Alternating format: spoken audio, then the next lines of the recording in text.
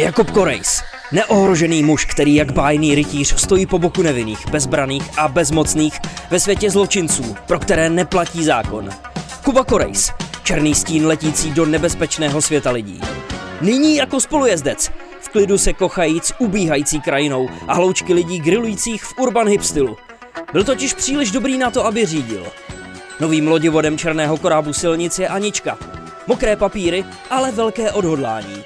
Nezastavitelná dvojce brázdí Plzeňský kraj a nejen ten. Vítejte, milí posluchači, jsme tu s dalším dílem našeho podcastu a konečně zase s nějakým úvodem. Co to znamená? To znamená, že mistrovství světa je minulostí a společně s ním i speciální díly s analýzama našich zápasů a že starý dobrý bomby jsou zpátky. Už to zase chtělo nějakou specialitku na Kubův účet, kde jsem se tentokrát inspiroval profilem Bomby k tyči memes. Tam to bylo sice Fast and Furious, ale jeden z komentářů byl takovej, že by se hodil Knight Rider. Takže tak, díky vám všem, protože každý z vás se nějakým způsobem podílí na tom, jak můžou bomby vypadat. Tak Jakube, zdar, jak si užíváš řízení a jaký je Anča řidič? Richard, zdar, ty krabe. Vítej zpátky, konečně úvody. Jsem zvědavý, jaký bude ohlas. Já jsem si na to úplně odvyk, teď když jsem to viděl v tom scénáři, říkám, ty krabe, to jsme vlastně dělali tady to, jak jsme teďka dlouho jeli bez toho. Přesně. Hele, Richard, já ti řeknu, že to je taková pohoda, že nemusím řídit. Já se úplně těším, zítra vyjíždíme na dovolenou, Anča chce řídit a já si sednu na to sedadlo spolujezdce, vezmu si ten telefon do ruky, budu si pouštět písničky a u toho budu scrollovat střídavě na Instagramu a na Twitteru. Jenom já se fakt na to těším, já jsem úplně, ne že nesnáším řízení, ale rád se nechám vést. Zrovna jsem se tě na to právě chtěl zeptat, protože já moc dobře vím, že ty teďkon odjíždíš na Moravu, právě proto natáčíme dneska. Teď se mi to plete, co vlastně je? Co je dneska? Pondělí večer, protože v úterý už vyrážíš. Jsi si fakt jistý, že Anča bude řídit, nedopadne to náhodou nějak tak trochu jinak? Ne, Anča řídí. Poprvé na dálnici, jednou jela tady, jsme jenom jakoby zkušeli, tak OK, znovu ještě to přeformuluju. Baví mě se nechat vozit, ale musí ta cesta mít cíl, jo. Ne, že v 7 večer sedíme doma a Anča, nepůjdeme se projet. A říkám, kurva. Pak to navleče, že by se mohl někde Julio proběhnout, no, takže vždycky si najde nějaký důvod, ale zítra se těším, chceme jít brzo ráno, takže Anča je v plánu, že bude řídit, samozřejmě uvidíme, jak to bude zvládat, ale já si myslím, že bude v pohodě. Ono jí to je dobře, akorát si na to musí zvyknout, protože samozřejmě ta dálnice je trochu zase něco jiného, než jezdění ve městě, že jo. Hele, takže Anču to řízení baví? Miluje to. Ty kráso, to je dobrá zpráva pro tebe, good for you. No, jsem zvědavý, jak dlouho jí to vydrží teda. No. Anča v podstatě teď se dostává do role Míry Pytlíka. Pamatuješ si na to, jako kdybychom se vraceli časem zpátky. Jak se báli cestou zpátky.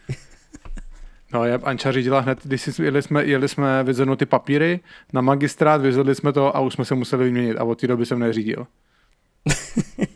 To je super, tak to ti přeju. No a samozřejmě s prvním klasickým červnovým dílem, když ty už to tady nakousnul, je to prostě klasický, úvody jsou zpátky, jsou tady ty bomby, tak je taky potřeba rozuzlit naši běžeckou soutěž se Sportobchodem, protože Sportobchod.cz je váš parťák na ledě i mimo něj. Celý květen jste společně s náma a Sportobchodem běhali. A kdo z vás předběh nejrychlejšího z naší dvojce, Kuba Richard, tak postoupil do slosování o 3000 korunový poukázky do Sportobchodu na nákup běžeckého vybavení Mizuno. A 3 absolutně nejrychlejší bojovali o přístup na náš prémiový kanál herohero.co. Jak se ukázalo, tak předběhnout nás 2 nakonec nebylo tak úplně těžký, ale zase na druhou stranu chtěli jsme vám dát šanci prostě. No tak od čeho taky jsou soutěže, kde by nikdo nevyhrál, že jo? Kuba za květen naběhal 32,7 kilometrů. Škoda, jako. Fiasko. Jako kdyby si naběhal o 3,7 míň, tak by to bylo takový jako osobnější, si myslím, takový charakterističnější pro tebe a za tolik by ti to neublížilo. Já jsem naběhal 42,3, což je samozřejmě taky tragédie, ale právě tohle byla hranice do slosování. Tak. Vtipný, Richarde, promiň, že tě toho skáču, vtipný, že si naběhal 42,3 a 10 si dal 1.5. Já jsem to vysvětloval posledně, že můj poslední běh byl někdy nějakýho 14. Takže já jsem to měl za polovinu května a ještě asi za 4 běhy, no. Ty krave, ty jsi byl na úrovni, že nabíjáš 80 a zamrznout se. Já jsem chtěl 100. To si jak já. Já dával ty góly v prvním zápase sezóny, takže vždycky po prvním zápase měl jsem tempo na 52 gólů za sezónu. A pak jsem měl 2. Kdybych to vzal reverzní psychologii, tak ve chvíli, jak jsem naběhal těch 11 první den, ty jsi napsal přepálený začátek. Tím pádem, kdyby to byl polibek smrti, tak bych dál běhal, jenomže se ti to prostě nepovedlo a fakt jsem běhat přestal. Nepovedlo se, no.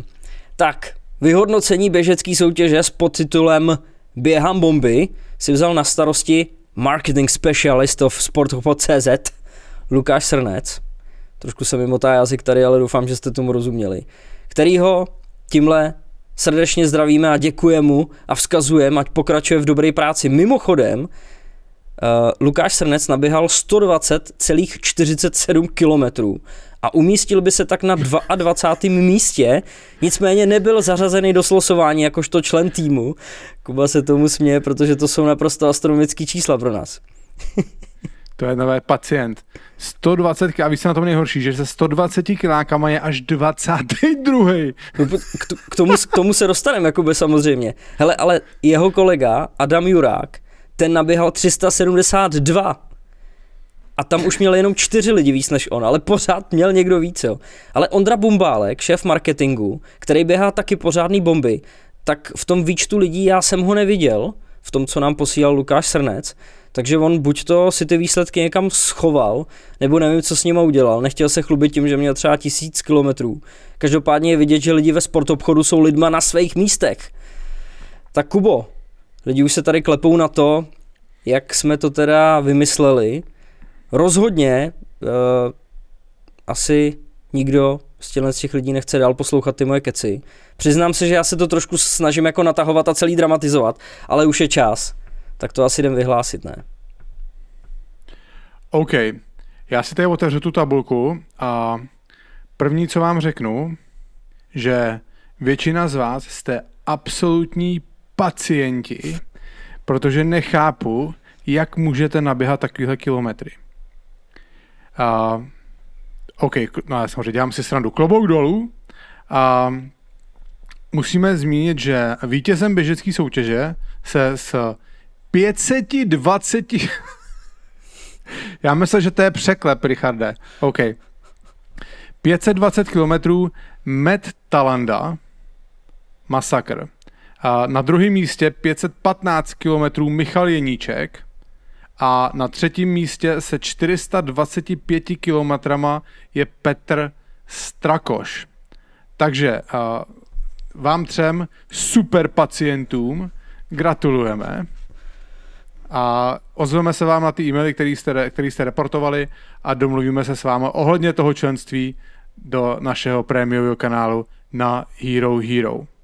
Tak a ostatní, teďka nevím, kolik to je přesně lidí, jsou zařazen do slosování, který právě teďka tady provedu já v přímém přenosu. Jak říkal Richard, ta hranice pro zařazení do slosování bylo 42,3, který uběh Richard. Takže a Richard je v tom pořadí 49. Takže vlastně je vás tam 48, minus 2 lidi ze sportobchodu, Lukáš a Adam, takže to vychází kolik? 42, takže 47 lidí. Takže mám to tady nastřihaný, jdu losovat. A ti k tomu budu dělat hudbu, ne? Jak je vždycky u těch sázkových nebo těch losovacích soutěží. Z toho za dozoru státního notáře toho tady nemáme, takže budete muset věřit. Takže první. Jakub Stehno, který naběhal 113,4 km. Kubo, si pacient. Díky. OK, zrychlím to trochu. Další, kdo vyhrává poukaz v hodnotě 1000 korun na nákup běžeckého vybavení Mizuno na sportobchod.cz je Michal Kuba. který naběhal 76,8 km. Všiml jsi, Richarde, zatím vyhrál Jakub Stehno a Michal Kuba. Počkej, a ten druhej teda, je to Michal nebo Kuba, nebo kdo teda vyhrál? Je to Michal a příjmením Kuba. Tak. A třetí...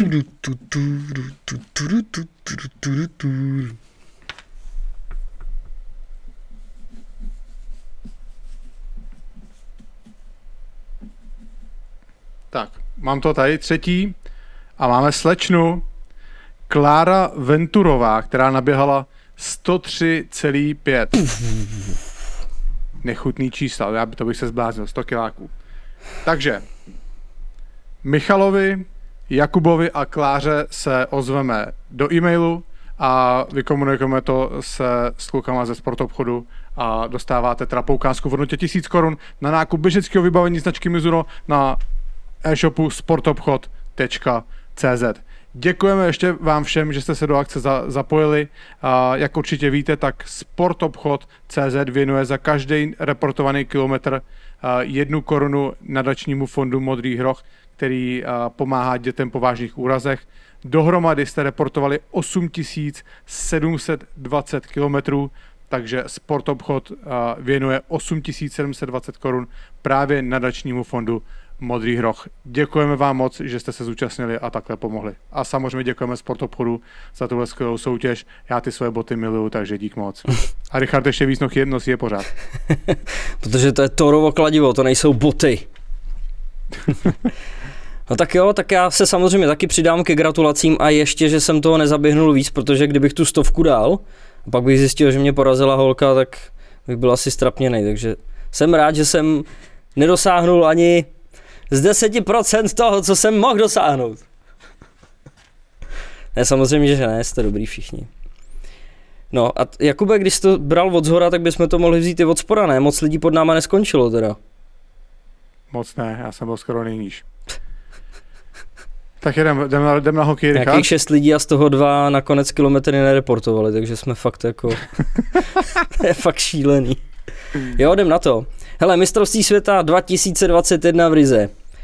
Byl to šampionát, kterýmu jsme se v bombách, myslím si, věnovali poměrně hodně, od samotného preview, historických faktů Tomáše Kučery přes pravidelný rozbory všech našich utkání, až po celkový sumář. Navíc, kdybyste ještě chtěli slyšet povídání s přátelema programu a účastníkama šampionátu Jakubem Flekem a Matějem Blimelem, tak si pusťte nejčerstvější vydání Bomb for Heroes. Tam máte turnaj přímo pohledem těchto borců z první ruky. A k tomu tam je taky bonus v podání Honzy Eichlera a jeho bomby kolem právě probíhajícího playoff v NHL. S Matějem Blimelem jsem si povídal já a rozebírali jsme snad úplně všechno od toho jeho parádního gólu proti Slovákům přes hotel, stravu, grilování na pláži, Filipa Pešána, nebo co se dalo dělat s postelema, který měli na hotelu kolečka. Samozřejmě, že jsme rozebrali i čtvrtfinále proti Finsku a v průběhu našeho rozhovoru se hrálo finále Finsko-Kanada, což byl obdobný příklad, jak jsem zjistil, co měl Kuba s Kubou Flekem. Takže se do toho vložil docela dramatický element, ale o to máš za chvilku. Tak Jakube, co ty jsi řešil s Flíčkem? My jsme si povídali hlavně o tom očekávání Kuby, když vstupoval úplně na začátku do toho tréninkového kempu. V podstatě 7 týdnů před mistrovstvím, jestli vůbec věřil tomu, že se na ten šampionát může dostat. A samozřejmě o tom turnaji, jaký to bylo specifický v bublině a jak vnímal ty zápasy proti nejlepším hráčům. Takže určitě si poslechnete, je to na našem prémiovém kanále na Hero. Už tam máme skoro 400 předplatitelů, je tam 397. Takže věříme tomu, že nám to brzo zaokrouhlíte na hezkých 400. No, tak. Jak jsme říkali, mistrovství světa jsme rozebírali, ale závěr jsme si nechali na dnešek, to znamená všechno ostatní, co už se netýkalo českého výběru. V prvním semifinále se utkalo Finsko, který přes nás postoupilo po těsným výsledku 1-0, a Německo, který na nájezdy porazilo Švýcarsko krásnou Forsbergovkou od Marcela Neblse. Výběr Suomi si vypracoval už během první třetiny 2gólový vedení, který udržel až do konce, byť plachta v přesilovce snižoval na 1-2, ale to bylo ze strany Němců všechno. Druhý semifinále, Kanada, Spojený státy, kde byl manšaft USA papírovým favoritem, už třeba jen z toho titulu, jak procházel základní částí a jakožto vítěz skupiny B se postavil proti čtvrtýmu celku, který prolez doslova a do písmene s odřenejma ušima a ještě byl rád, že nakonec nepostoupil Kazachstán místo Kanady. Ale tady se ukázalo, že javorový listy se v průběhu šampionátu zlepšovaly, taky díky Kemperovi v bráně a Ameriku porazili 4-2. Nebo se ukázalo to, že jim tenhle soupeř prostě sednul v tu danou dobu. Zkrátka byl to z jejich pohledu nejjednoznačnější zápas v playoff, dle mýho názoru. Z těch 2 odpadlíků, který jsem zmiňoval, si to v obronc rozdali Američani s Němcema a tam to byla jasná záležitost. 6-1 pro USA. No a pak finále. Mikael Ruohma otevírá skóre v 9. minutě. Ve druhé třetině vyrovnává z přesilovky Maxim Comtois. A ještě v témže dějství otáčí skóre Adam Henrik. Jenže Coaches Challenge a gól nakonec kvůli offsideu neplatí. No a tak ve 46. minutě naopak posílá do vedení Finy Peter Lindbom. Ale Adam Henrik ještě stihne srovnat na 2-2 a zápas jde do prodloužení, kde rozhoduje Nick Paul. 3-2, letošním mistrem světa je Kanada. Kubo, fiasko viselo ve vzduchu, první zápas 0-2 s Lotyšskem, pak 1-5 s Amerikou a 1-3 s Německem. Nějaký 7. místo ve skupině, jen tak postup do playoff, ve čtvrtfinále otáčení zápasu proti Rusům a výhráš v prodloužení a po tomhle všem nakonec titul. Docela nuda, ne? No, to krásně ukazuje, Richarde, prostě jak je tenká hrana mezi úspěchem a absolutním fiaskem. Teď mi jeden kámoš říkal, hele, podle mě ten Pešán není dobrý trenér, to si viděl prostě na té Kanadě, že jo, tam mají toho Galanta, ten je zkušený, se NHL prostě a to mužstvo sice hrál, jako nehrál dobře na začátku, ale potom se zvedli a udělali titul. Já mu říkám, no, to je samozřejmě sice pravda, ale taky mohli, já nevím, v tom posledním zápase mohli Němci remizovat s Lotyšema a Kanada se nepostoupila ani do čtvrtfinále, jo. Takže samozřejmě jako fakt to krásně ukazuje, jak malý prostě, jak malý okamžiky štěstí, smůly prostě můžou rozhodnout o tom, jestli fakt je to úspěch nebo je to totální tragédie. Co teda, líbil se ti, Richarde, to 3-3 prodloužení v tom finále? No moc ne, no úplně se to jako nehodí do takhle jako významné části turnaje. No, mě to taky, já jsem taky z toho nebyl úplně odvázaný, ale zase jako nevím, přemýšlím, jestli mi vadí víc penalty, nebo jestli je to lepší penalty, nebo lepší hrát 3-3, no. Ale možná už to tím, že na ty penalty jsme taky navyklí, že možná ty penalty by nám přešly víc v pohodě, no, ale nevím, ale to 3-3 se mi úplně nelíbilo, jako myslím si, že jsem mohl hrát jako 5-5, když ne 5-5, když chtěli udělat zajímavější, tak třeba 4-4, ale 3-3 je hodně velká divočina na takový důležitý zápas, no. Hele, já tady trochu vykradu Jirku Vítka z jeho blogu Ruský blafák. Prostě klobouk dolů před Finama. Jo? V podstatě bez hvězd, téměř bez hráčů NHL a s jakým přehledem prostě procházeli tím turnajem. Zajímavý tady statistiky právě z toho blogu Jirky Vítka. Finové nedostali ve vyřazovací části ani jeden gól při hře 5-5. 3krát inkasovali v oslabení 5-4, závěrečný gól pak přišel při hře 3-3. Zajímavý, že Finové mají ve finále mistrovství světa bilanci 3 vítězství, 9 porážek a 4krát podlehli v souboji o zlato právě Kanadě. A ještě něco tady bylo. Finové po třetí prohráli finálový duel, v němž ještě 10 minut před koncem základní hrací doby vedli. Shodou okolností jeden z těch zápasů byl proti našim v roce 2001, kdy vstřelil vítězný gól David Moravec. Jo, takže pár zajímavostí. A když se podíváme na Kanadu z druhé strany, tak Nick Paul je třetím hráčem, který skóroval proti Finsku v prodloužení finále mistrovství světa. Mimo něj se proti Finsku ve finále mistrovství světa prosadili David Moravec a Jan Hlaváč. Kanaďani sice prohráli úvodní 3 zápasy turnaje, ale ve všech 3 případech svého soupeře přestříleli a úspěšnost kanadské střelby v těch zápasech byla 1,87%. Connor Brown, dobrý, vědět, Richarde. Connor Brown. Zaznamenal na turnaji 14 asistencí. Tolik přihrávek nazbírali dosud na jednom šampionátu pouze Vladimír Petrov, Valerij Charlamov a Sergej Makarov. Kanaďané prohráli na šampionátu 4 zápasy a přesto získali zlato, což se dosud nikomu nepodařilo. No, tak to je asi všechno, co jsem vykradl od Jirky Vítka.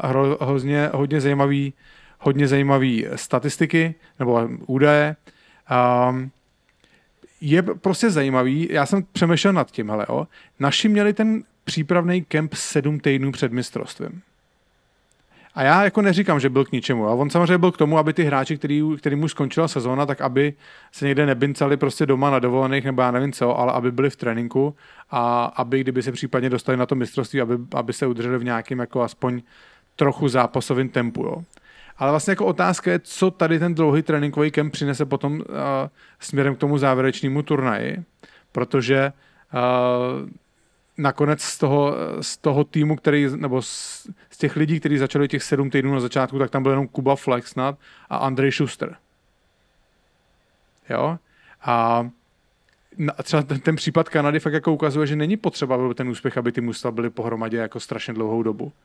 Jo? Kanaděni se začali pár dní před mistrovstvím, možná to na začátku hodně skřípalo, ale prostě nakonec tu cestu našli. Jo. A já úplně nesnáším to, jak u nás se pořád říká, že, a to je třeba jakoby víc u toho klubového hokeje, jo. Samozřejmě ne tolik u nároďáku, jo. Ale jak se pořád říká, že to mužstvo spolu musí trávit čas a že se musí budovat dobrá parta. Já vám řeknu, že jediný, co buduje dobrou partu, je to, když to mužstvo vyhrává. Jo. A to taky, Richarde, počkej, já ti říkám, v Brně, a to bylo podle mě sezóna 12-13 si myslím, že to bylo. My jsme 11-12 šli do finále a další rok jsme začali výborně. Byli jsme kolem Vánoc snad jako první, druhý a pak jsme začali strašně prohrávat a šli jsme až do playout. Ani jsme nepostoupili do předkola. A to by si viděl, jak se tam ta parta rozpadla. Najednou se všichni začali bát jako o své fleky a koukali jenom kolem sebe a házeli jsme to všichni jeden na druhý.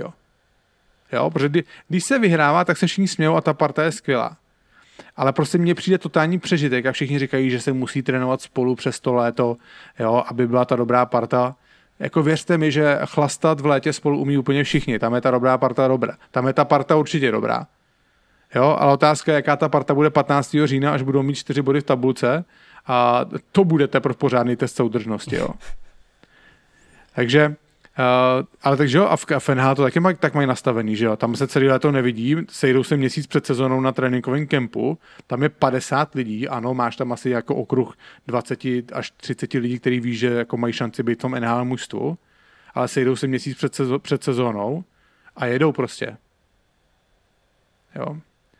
Já vím, že jsem trochu tím odbočil, jako, že to úplně se nedá aplikovat tady na ten národní tým, protože prostě víme, jak jsem to říkal, že ten kemp byl především proto, aby ty hráči zůstali v tempu, ale zároveň samozřejmě měl být i k tomu, aby se získali nějaké jako taktické návyky, ty hráči tam postupně přibývali a nevím, když jsem viděl tu hru, když jsem prostě viděl ty chyby, které se staly, tak těžko říct, jestli vlastně vůbec ty taktické návyky ty naši hráči do sebe dostali. Musíme poděkovat 2 našim posluchačům, kteří jsou zároveň tady i předplatitelé na Hero a napsali nám docela zajímavý postřehy. První z nich je Tomáš Schneberg, snad jsem to jméno přepsal správně, který se ještě vrací k tomu gólu našich, který jsme dostali proti Finsku ve čtvrtfinále. My jsme vlastně tady s Richardem rozebírali a stydím se, protože samozřejmě my na svém místě bychom měli vědět jako tu situaci ze širokého kontextu.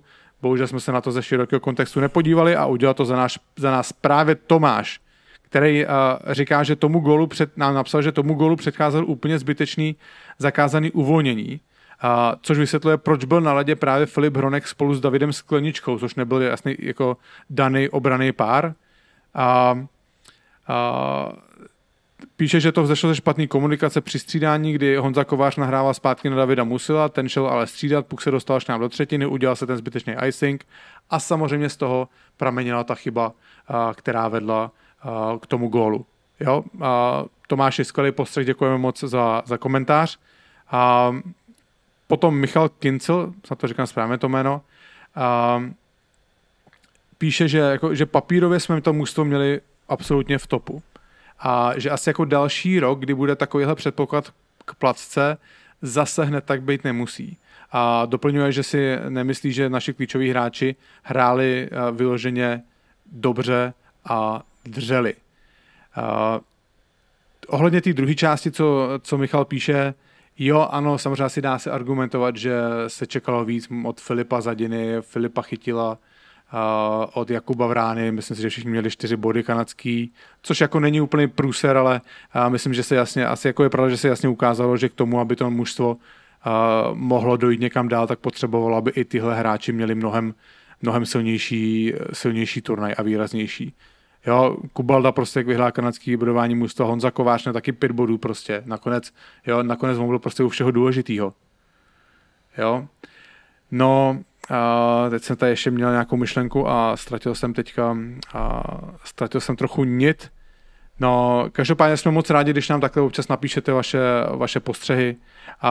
Jo, už to mám. Někdo jsem čet ještě, a nevím, jestli to bylo Jirka Vítek, jestli to psal Jirka Vítek právě v tom svém blogu, nebo někde jsem to čet.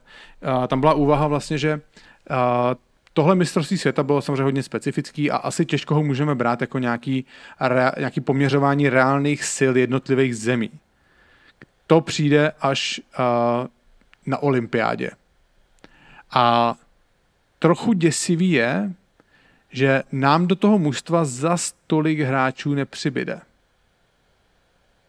Přibyde nám jako jedna útočná formace, když vezmeme Davida Pastrňáka, Davida Krejčího, Kubu Voráčka, ano, dobře, ještě Martin Nečas.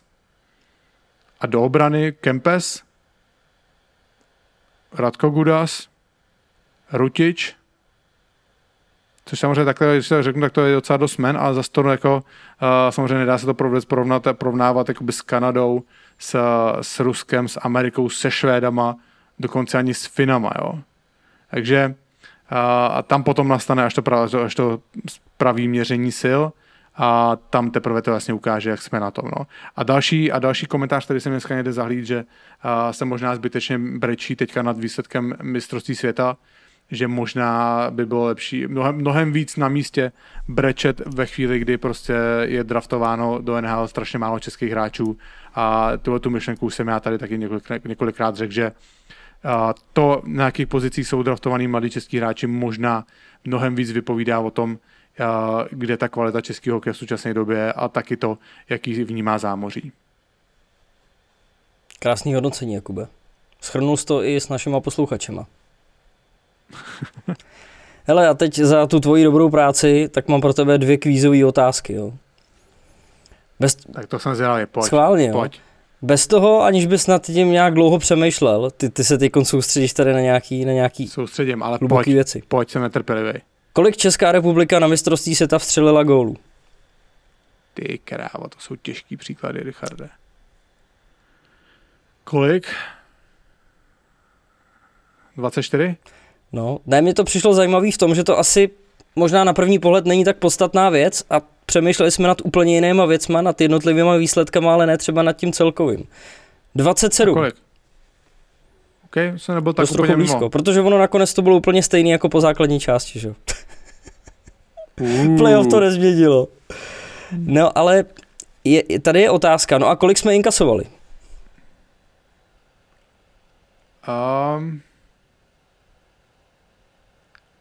19.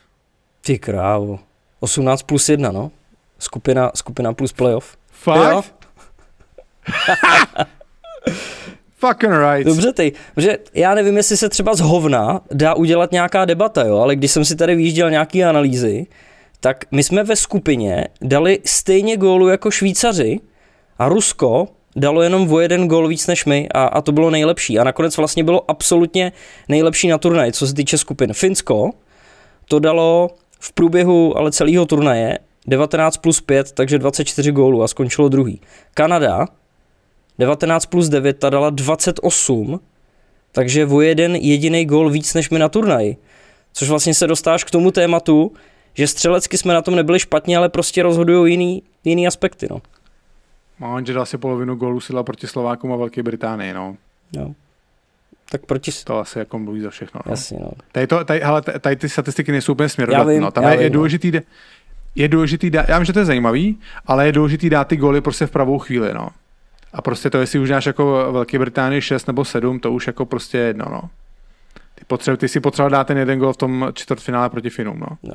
Právě proto jsem říkal, jestli se zhovna dá udělat nějaká debata. Třeba Amerika ta inkasovala jenom 8 gólů ve skupině. Zatímco mi 18. A tam už ten rozdíl vidíš třeba.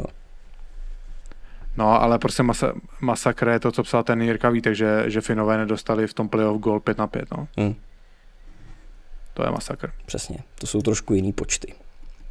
No, tak pojď, řekni nám to tvoje sázení, pojď, na to se těším. Hele, tak ten můj zajímavý příběh, jo, ke kterému jsi mě teďko vyzval, jo. Dlouho jsem váhal, ale nakonec jsem se odhodlal vstoupit do víru kurzů na typáči. Můj první tip byl na čtvrtfinále na Finy, už jsem to tady v předchozím díle vysvětloval, co mě k tomu vedlo. A ze 100 první výhra 261 korun. Tak jsem mi fláknul na Finsko proti Německu, jak se mi radil, takže z toho bylo 446. No ale ještě předtím se od 1:45 hrála ta Amerika s Kanadou. A já měl všechny prachy zrovna v oběhu, že jsem čekal, až se mi vykešuje to potom Finsku proti Německu.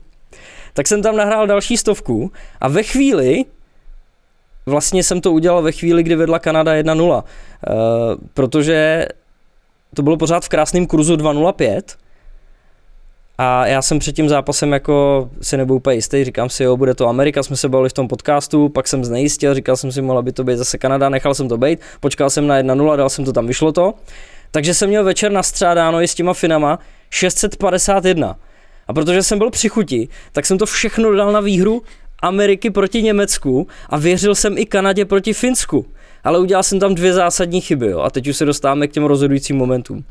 Dal jsem to všechno na výhru v základní hrací době a dal jsem to na jeden tiket. Amerika ta vyšla v suchým triku a tak jsem čekal na finále. A teď tam navíc vidíš tu možnost cash-outu, což je to rychlé vyplacení v daný moment, kdy máš nějaký typy splněný, ale ty, co zbývají, se ještě nezačaly hrát. No a já tam viděl možnost vyplacení 1000. A zaváhal jsem, dokonce jsem ti to, Kubo, i psal, jestli to nemám udělat, jako jestli si to nemám vyplatit, a nebo naopak, jestli mám počkat a hrát o 2,7. A ty si mi napsal, hraj to určitě hraj, kurva. Tak jsem to hrál, no. Ale nejvíc mě na tom sere to, že ta Kanada nakonec fakt vyhrála, ale v prodloužení a to nikoho nezajímá. A že vedla 2-1, ale nebylo to uznaný. A pak se to celý podělalo. Vtipný bylo, že Matěj Blimel měl ten zápas puštěný během našeho rozhovoru pro Bomby for Heroes. A teď já mu mezi otázkama říkám, hele, Kanada teď zrovna dala gól na 2-1. A on se otočil k té televizi a říká, počkej, ono se to bude přezkoumávat. No. Takže já jsem v průběhu dostal... Co? To máte nahraný? Jo, je to tam během toho. To je pecka. No, takže já jsem vlastně v průběhu toho dostal naději, ale skončil jsem zklamaný, no. No nic, that's life, that's tip sport. Dobrý příběh, Tverchade. Přál jsem tě, abys to vyhrál, to by bylo skvělý. Kdyby si prostě z 200 udělal kolik? 2,4 to bylo? 2,7 dokonce. 2,7, no, to bylo peciště. Nic, no. Nesmíš mě poslouchat příště, no, to už si mohl vědět. Zkušeností máš dost. Ale ty Finis mi zase poradil správně. No. Tak pojďme na našeho dnešního hosta a myslím si, že po tom rozhovorem v útlumu během mistrovství světa jsme pro vás teďkon připravili jedno hodně zajímavé jméno zase na rozjezd. Útočníka Bílejch tigrů, který v Liberci podepsal až do sezóny 23-24. V 35 letech je pořád platnej a pořád hladovej. Chce titul. Povídali jsme si o jeho začátcích, o jeho zážitcích z Kanady, Ameriky, Finska, Ruska, Zelva Praha. Povídali jsme si taky o Švýcarsku. No a samozřejmě o Liberci a o tom trochu nešťastným extraligovým finále, kde hrál s obrovským sebezapřením. Michal Birner, velká pecka. Richarde, ty jsi borec, jak si to všechno pamatuješ, ty krabe. To už je podle mě tak 1,5 měsíce, ne? Co jsme to nahrávali, možná ještě díl, ne? No je, a právě proto jsem se zpátky musel podívat na Elite Prospects a pak mi to tam začalo skákat z hlediska těch destinací. To si vzpomeneš, ale potřebuješ jako takový záchytný bod.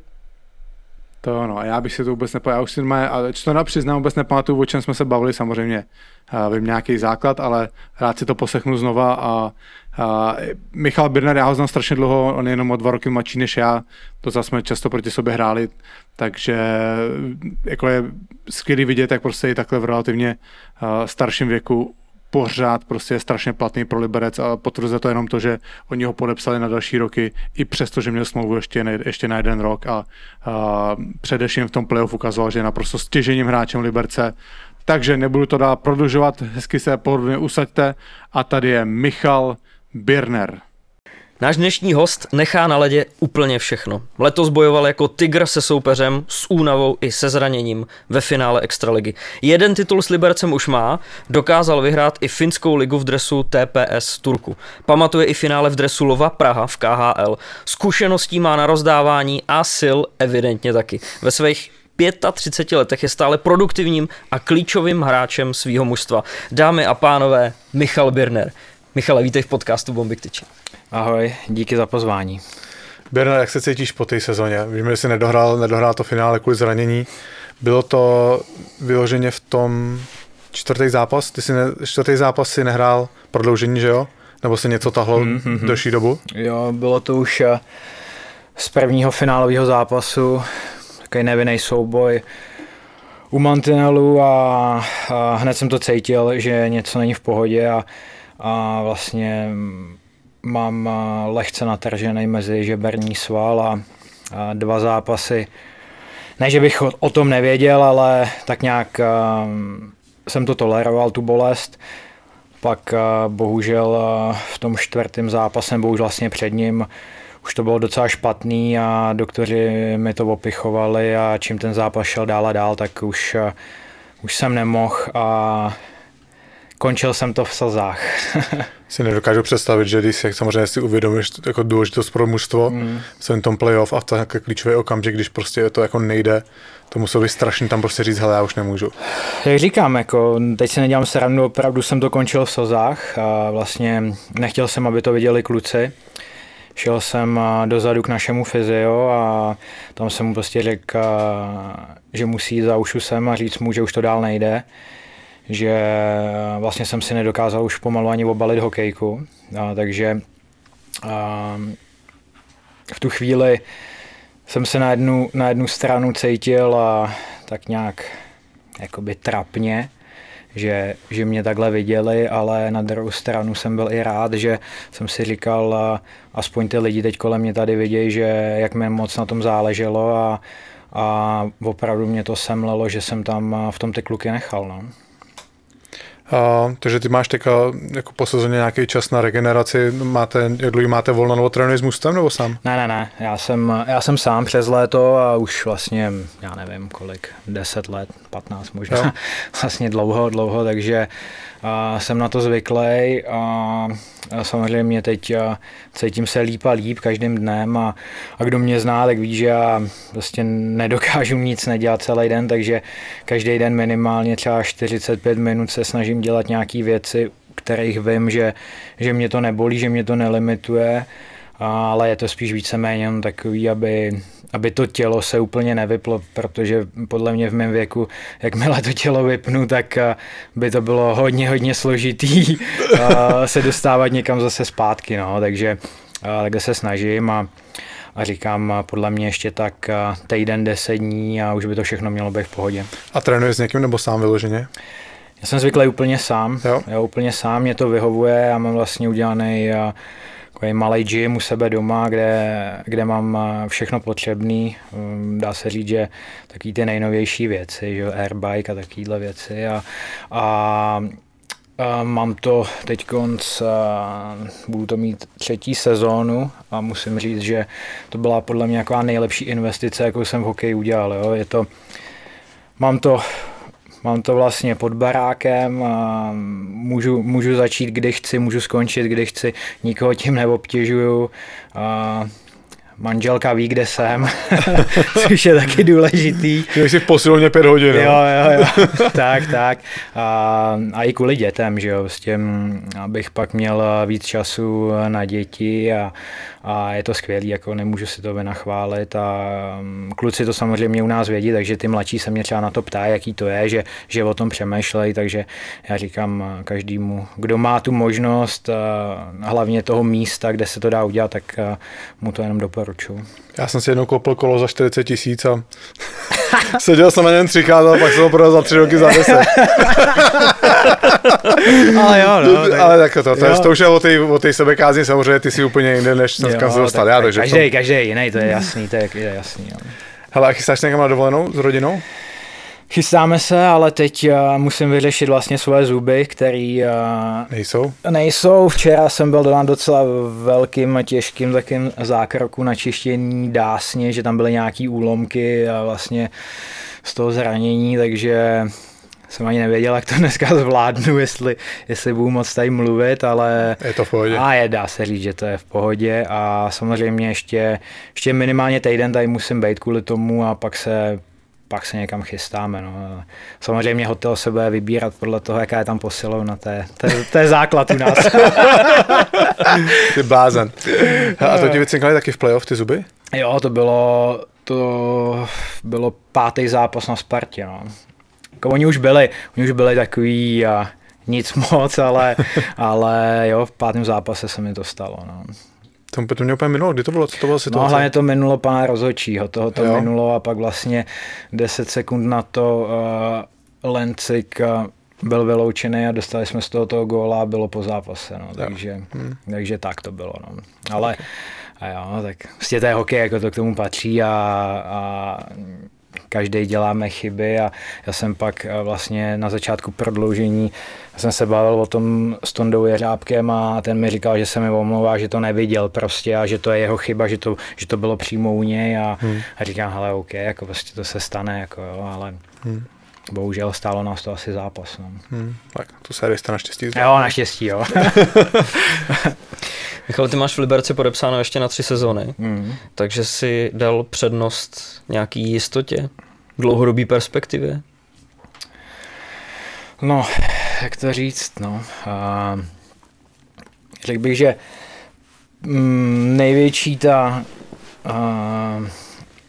největší důvod, kvůli čemu tam jsem zůstal, tak je Šmíďák. Vlastně se Šmíďákem máme neskutečný vztah a jsem to někde říkal, že já vím, že ho čeká poslední sezóna a já bych mu chtěl prostě pomoct k tomu, aby on vlastně pocítil, jaký to je, když to člověk vyhraje. Jo. Já vím, že to nebude jednoduchý, že tam bude dalších minimálně 5-6 týmů, který budou mít úplně stejné ambice, ale budu se snažit mu v tom pomoct. A další věc je taky už můj věk, že už mi je 35 a mám 2 malé děti a kvůli nim se člověk taky už musí rozhodovat. Samozřejmě, že kdybych řekl, že chci jít asi ještě někam ven, tak agent by asi něco sehnal, ale jak říkám, já chci být hlavně tam, kde se prostě cítím spokojeně a kde mě ty kluci v kabině a celkově ty lidi kolem toho týmu prostě mě nechají být tím člověkem, jakým jsem, protože vím, že se mnou to není jednoduchý a vím, že v tom zahraničí je to občas složitý. No. Tak budeme držet palce, těch příležitostí tam samozřejmě bude ještě minimálně 3, že? No, tak ale tomu Láďovi bych chtěl prostě pomoct, vím, že je to taková sázka na tu jednu kartu, ale já věřím tomu, že on, když se dá dokupy a Tomáš Filipy se dá dokupy, tak s těma klukama, co teď přišli, tak ten tým zase bude hodně kvalitní a věřím, že zase zabojujeme od ty, nechci říkat nejvyšší příčky, protože to je něco, co já moc neuznávám, prostě o ten pohár. No. Už jenom kvůli tomu, že Láďa Šmíd je taky v podstatě rok nad plán, že jo, tak si to zaslouží. On už bude teď 2. Už bude 2 nad plán. On už ani letos neměl naskočit, že jo, ale nakonec to byla ještě 2letá smlouva a zaplať pánbu za něj, že ho tam máme, no. Hele, Patrik Augusta začal od 3. zápasu té finálové série, jestli říkám správně, ten bod točit 3 formace. Vzhledem k tomu, jak ta sezóna byla pokročilá, jak vy jste na tom byli s silama, zmiňoval si Šmíďáka, Filipyho, který nebyli v sestavě dlouhodobě. Sáhli jste si opravdu na dno svých sil? Jo, tak když jsem to viděl, já nevím, speciálně na Lencikovi, že jo, ten objezdil, já nevím, kolik zápasů za nároďák letos a jak to bylo nahuštěný, tak bylo to znát, jakože, že ty síly, ne, že by mu docházely, ale prostě bylo jich míň, to je jasný. A když jsem to viděl u sebe, tak já jsem těch sil měl jako fakt hodně, byl jsem nějak nastavený v hlavě a kvůli tomu mě možná pak tolik semlelo to, co se mi stalo, že jsem tam nemohl být, speciálně ten poslední zápas, protože jsem věřil, že jsem byl v takové pohodě, že i když nám chyběli tady ty dva kluci, tak možná to sebevědomí moje bylo takový, že dokážu ten tým dotáhnout k tomu titulu. A když jsem viděl ten třetí zápas u nás v Liberci, jak jsme dokázali prostě to zvládnout úplně v pohodě, že těžká situace, že jo, v tom playoff, jdeš 0-2, jedeš od nich, kde oni ti tam na to moc nenechali šáhnout. Jo, bylo to v podstatě taky o jednom týmu a všichni jsme věděli, že no, tak teďkonc prostě musíme vyhrát, jinak z toho může být jaký pěkný trapas, že jo. No a zvládli jsme to bomba a ten čtvrtý zápas říkám, no, 1-0 v overtimeu těžký, ale cítil jsem z toho týmu jako takovou chuť a odhodlání to zvládnout a bohužel já už jsem tam nemohl být a kvůli tomu mě to semlelo a hlavně kvůli tomu, že jsem věděl, že já těch sil mám hodně a možná víc těch mentálních než těch fyzických. No. Ten čtvrtý zápas by se dal považovat asi za klíčový v té sérii. No, určitě, vzhledem k tomu, že vy jste se v tom třetím utkání vrátili zpátky do série, ten čtvrtý mohl dopadnout klidně na vaši stranu, čekalo se do 70. minuty na gól. Jako kdyby se tam začínalo od samotného začátku? Jo, tak jsem to cítil. Hlavně cítil jsem i na Třinci,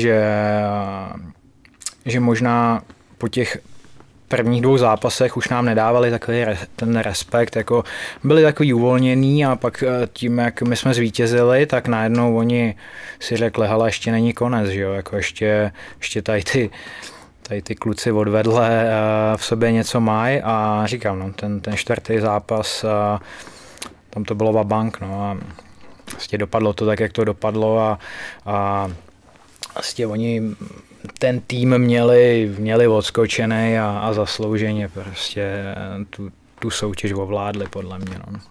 Radan Lenz to řekl krásně a v podstatě se skoro trefil úplně konkrétně, že jste to hráli na 7 statečných. Takže vlastně na 9, ale přesto i ty, jak zmiňuješ tu sílu Třince, že oni hráli vlastně na 13 útočníků, de facto na 9. Jste se dostali tak daleko, jak jste se dostali i kvůli té výborné fyzičce, kterou jste měli i třeba od vašeho kondičáka Aleše Pařeze, kterýho spoustu špičkových hokejistů zmiňuje.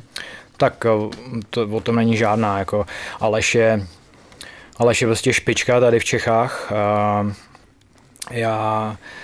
Já jsem moc rád, že mám tu šanci vlastně s ním být a není to jenom o tom, co děláme v posilovně, ale je to celkově o tom jeho přístupu k životu a on je jeden z těch lidí, co malinko změnil ten můj mindset, celkově jakoby pohled na všechno a odvádí tam neskutečnou práci v tom týmu a jo, jak to řekl Lencik, no, on byl každopádně jeden z těch důvodů, že i v tak jakoby okleštěný sestavě a neměli jsme prostě tu hloubku té sestavy takovou, jako měli jiný týmy, ale dokázali jsme se dostat do toho finále, no.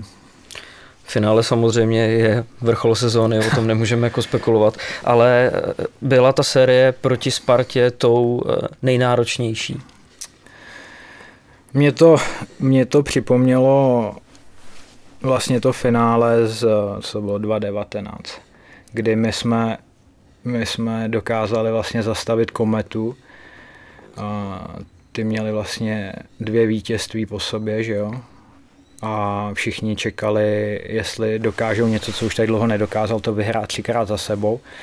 My jsme je dokázali zastavit a jak kdyby jsme se až moc uvolnili. Najednou, jo, tak teď jsme vyřadili Kometu a najednou teď jsme vyřadili prostě tu velikou Spartu, jakože no a teď jsme ve finále a to nám vlastně stačí, ale tak to prostě není, že jo, jako já chápu, že pro někoho, jako když řekne, jo, a máme medaily, je to úspěch. Samozřejmě, je to úspěch, ale ten hokej, no celkově sport se hraje kvůli tomu, aby si byl na tom úplném vrcholu, že jo. A my všichni, co už jsme to někdy dokázali, a tak to si chceš dokázat znova. Je to takový nakažlivý, že vlastně je taký klišé, jako všichni ti to řeknou, jo, chci to, jakmile to uděláš jednou, chceš to znova. No a to jsem malinko teď ty poslední 2 finále vlastně v té naší kabině jakoby postrádal, no. Že viděl jsem tam moc uspokojení a teď si myslím, že kdyby byl Šmíďák v pohodě s Filínem, tak by to tam bylo malinko jiný. Bylo by tam malinko víc těch vlčáků, co už to někdy dokázali, anebo to hrozně chtějí dokázat, jako je ten Láďa. A to byl podle mě ten největší problém jakoby v tom našem týmu. No. Já jsem tam na to apeloval, že jo, já jsem to klukům říkal, hele hoši, jako je hezký, že jsme ve finále, ale jako sezona nekončí, jako teďkonc je to, kvůli čemu tady hrajeme, já nevím, pomalu se zlomenýma rukama a tady těma věcma, jako teďkonc prostě tam musíme ze sebe, máme posledních maximálně, já nevím, 8-10 dní, tam nechat prostě úplně všechno. No a jako je možný, že někdo nechal už úplně všechno v té sérii předtím a už prostě víc neměl, což je taky možný. Jo. Tam paradoxně třeba vám neprospělo to, že jste byli taky podceňovaný před playoff. Já teda přiznám, já jsem myslel si, že typoval jsem, že vypadnete už s Hradcem. A že asi si myslím, že jsem nebyl jediný, kdo třeba úplně vám tolik nevěřil, že byste mohli jít až do finále, vzhledem k tomu, že ten kádr jste neměl úplně široký, že Šmíďák byl zraněný, Tomáš Filipy. A tím, že vlastně tady to jste překonali ty předpovědi negativní, ať třeba proti Hradci, tak určitě proti Spartě, že jo, tak asi dává smysl, co říká, že u některých hráčů, u těch mladších třeba mohlo přijít taky uspokojení, ale teď jsme překonaní, kdo s náma nepočítal, jsme ve finále, to je prostě dobrý. Úplně s sebou souhlasím, že vlastně my jsme měli velice těžký zápas, ten poslední zápas té základní části ve Vítkovicích, kdy my jsme museli vyhrát, aby jsme se dostali do té 4. A tam jsme předvedli jeden z nejlepších výkonů té sezóny. A tam já jsem si říkal, tyhle, jako i jako s těma klukama, co tady nejsou, nebo jsou out, tak tyhle, ten tým má fakt sílu. Jako. Říkám, hele, jsme v té 4, teď chvíli potrénujeme, uvidíme, kdo na nás půjde. Jak jsme dostali Hradec, tak musím říct, že podle mě minimálně polovina kabiny z toho byla špatná, jako říkáme, tyhle, jako to bude soupeř, který prostě nám nebude sedět. Jo? A prostě hned první zápas najednou, že jo, tam to podle mě rozhodlo všechno. Prohráváš, já nevím, kolik to bylo, 2-0, 3-0 dokonce, že jo. No a najednou my jsme to prostě dokázali otočit. Je to malinko dostalo dolů, i když všichni ti budou říkat, že jo, první zápas nic nerozhoduje a tady to. Ale prostě někde to v té hlavě máš. Najednou se jim moc nepovedl ten další zápas, no my už jsme byli na koni a už jsme to nepustili. O tom, že u nich nejspíš nebyla ideální nálada jakoby v kabině, že jo, co se tam dělo se Smolem, tak to byl další určitě aspekt, který nám pomohl. Ale celkově, jak ty jsi říkal, byli jsme podceňovaní a najednou nám to jakoby nalilo tu krev do těch žil, že říkáme, hele, vyřadili jsme je. A musím říct, že před tou Spartou jsem z toho týmu cítil úplně neskutečný odhodlání a takový jako sebevědomí, že prostě neviděl jsem na žádný respekt. Ještě bylo to pozitivní, že říkáme, hele, je lepší, že začínáme venku. My jsme nám odehráli velice dobrý jeden zápas, my jsme nám vyhráli, já nevím, jestli to bylo 2-1 nebo 3-1, takže jsme věděli nějaký taky ten klíč, jak na tom malém hřišti, jak se dá uspět, najednou tam vyhraje, že jo, 2 zápasy, 3. doma, a pak samozřejmě se ukázala ta síla té Sparty, tak jim to musíš nechat. Jako takovýhle tým, kdybychom vyřadili 4-0, tak to by bylo úplně, to by tomu nikdo nemohl věřit ani. Jo, takže a my jsme se jakoby tím furt uklidňovali, že hele, je to 3-1, 3-2, 3-3, ale říkáš si jako, hele, nic se neděje, ty vole. Kdyby ti to někdo řekl týden zpátky, že teď budeš mít 7. zápas na Spartě, v O2 aréně, i když tam nejsou lidi, pojďte si to rozdat na jeden zápas, ty vole, jestli my nebo oni, ty jak to vezmeš všema 10, že jo. Takže to bylo, já jsem necítil vůbec žádný tlak jako u nás v kabině, bylo to úplně v klidu. A bylo taky asi od koučů jako Aušus prostě nepanikařil, my jsme věděli, že vlastně oba dva ty zápasy, co šly do overtimeu a oni je otočili, tak troufám si říct, že jsme byli lepší a já jsem to říkal hned když to skončilo, kdyby Sparta neměla Horinu a Řepu, tak jsme vyhráli 4-0. To jsem přesvědčený. Že kdyby oni dva tam nebyli, protože ty hráli úplně v neskutečné fazóně a já když jsem tam seděl, já jsem tam většinou chodil proti ním na led, ale když občas jsem proti ním nešel, viděl jsem, jak oni, v jakým hráli tempu, jakou kvalitu tomu dávali, tomu hokeji, tak jsem byl úplně, v podstatě jako fanoušek mě to hrozně bavilo. Jo. Což je důležitý, jako my jsme sice hráči, ale my bychom měli být ty největší fanoušci toho hokeje, jo. Tak to prostě je. No. Takže tak já jsem to cítil. No. No a Berna, řekni mi prosím tě, co se ti honilo hlavou, když jste první zápas toho čtvrtfinále v půlce zápasu prohrávali 0-3. Ti řeknu, co se mi hlavně honilo hlavou, když to bylo 3-0 a najednou jede šli sami na kasu. Oni šli sami na kasu jednou, já jsem Koukyho backcheckoval, Kvaky to chytil, já to vzal, dostali jsme se k ním do pásma a za 10 sekund jeli znova sami, myslím, že jel Zachy nebo kdo, a já jsem znova backcheckoval jako první a naši dva beci, Rony s Vitasem, na mě koukali.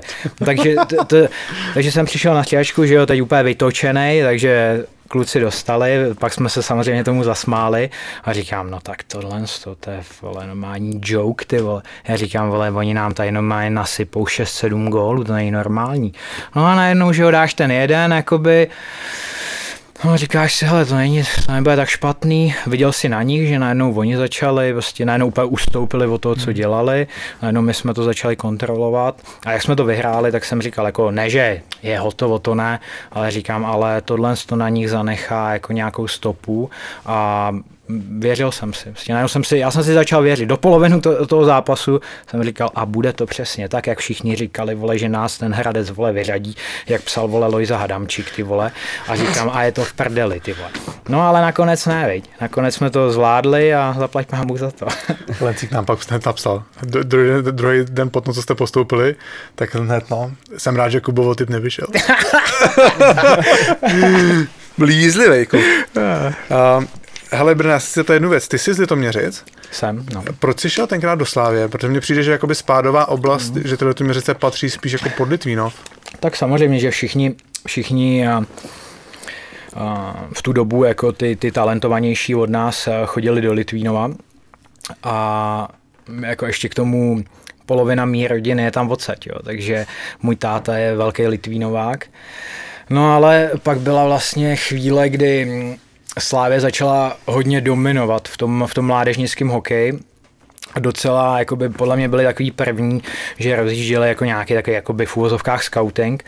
No a starý Česťa Šindel mě nějakým způsobem objevil a vlastně... To jste starý s mladým, že jo? No, takže vlastně nás oslovil, nebo mý rodiče, ale mě to vůbec nezajímalo. Já říkám, já jdu do Litvínova, já vůbec na Slávii, tam nikoho neznám a neexistuje. No jednou jsem přišel domů a táta tam seděl a říká, jdeš na Slávii, no. A říkám, jak jdu na Slávy? No prostě jdeš na Slávy.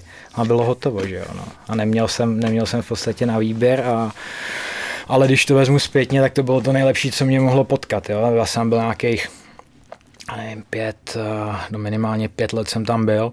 A vlastně celých těch 5 let jsem měl jednoho kouče, Petra Nováka, který prostě úplně, že jo, blázen, když to takhle řeknu, ale vychoval spoustu jako špičkových hokejistů a ten mě vychoval jak jako na ledě hokejově, tak docela i mimo ten led, jakože fakt na nás byl jako pes a já mu moc děkuju za to, že takovejhle byl. Kdyby asi takovej nebyl, tak tady teď nebudeme spolu sedět. Ty jsi tady zpátky ve svém hůdu, ne vlastně? Dá se to tak říct, no. ale fakt, protože vlastně mý rodiče mě první 2 sezóny každý den vozili sem, takže teď jsem jel po hrozně dlouhý době tou stejnou cestou a úplně jsem tak nad tím přemýšlel. Tak říkám, jak já už jsem tady dlouho jako nejel tudy. Jo, takže to bylo jaký nostalgický. Jo. No, pořád stejný, ne tady. Tak se to hodně změnilo, ne? Jakoby, když jsem měl tu cestu, tak musím říct, že spousta nových domů, jako vypadá to líp, než to vypadalo. No. Dobře.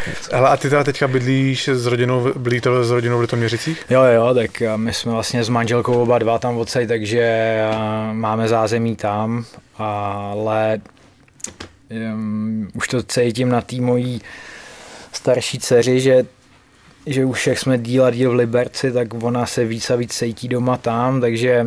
Kolik je? 4, no. 4 a tý mladší je vlastně, ty budou 2. Ty budou 2 v srpnu, takže uvidíme, jak to bude za pár let, ale já bych vlastně chtěl být tam. Já jsem takový velký litoměřičák. Já tam docela často jezdím, protože moje přítelkyně je tam odsud. Jo, no. Že já jsem tam jako každý třeba 3. víkend jedeme. No. Že už to má taky obšáplý. Jo. Poznal jsem toho víc než před 15 lety, když jsem jezdil za Krapákem, akorát jsme chodili chlastat. Jo, je to tak, no. Je to tak, že...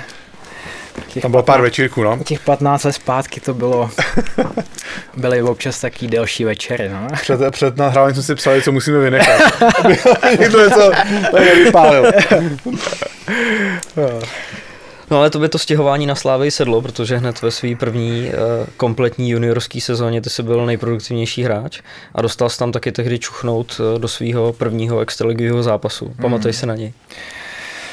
Pamatuju si to, podle mě to bylo jeden z těch posledních zápasů v základní části, kdy vlastně Slávii už o nic nešlo a Růža tenkrát vzal, já nevím, jestli minimálně půlka týmu byla vlastně mladí kluci a tak byl jsem mezi nimi, bylo to hezký, bylo to v Pardubicích, že nějakých 9 tisíc lidí, takže už jenom z toho byl člověk vyjukanej, že jo.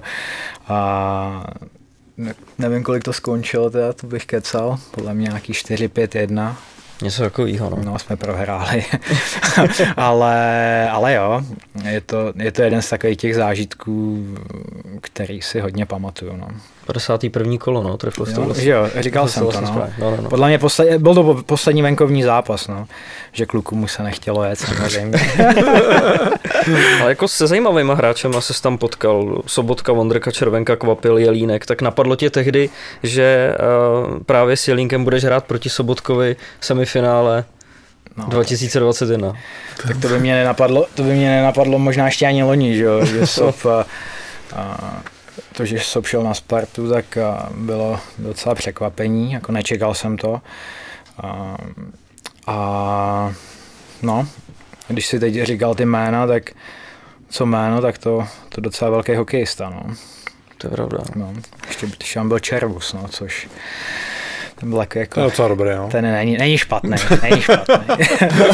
Co mu to jdeš? Jo, časem povede zápas. Jo.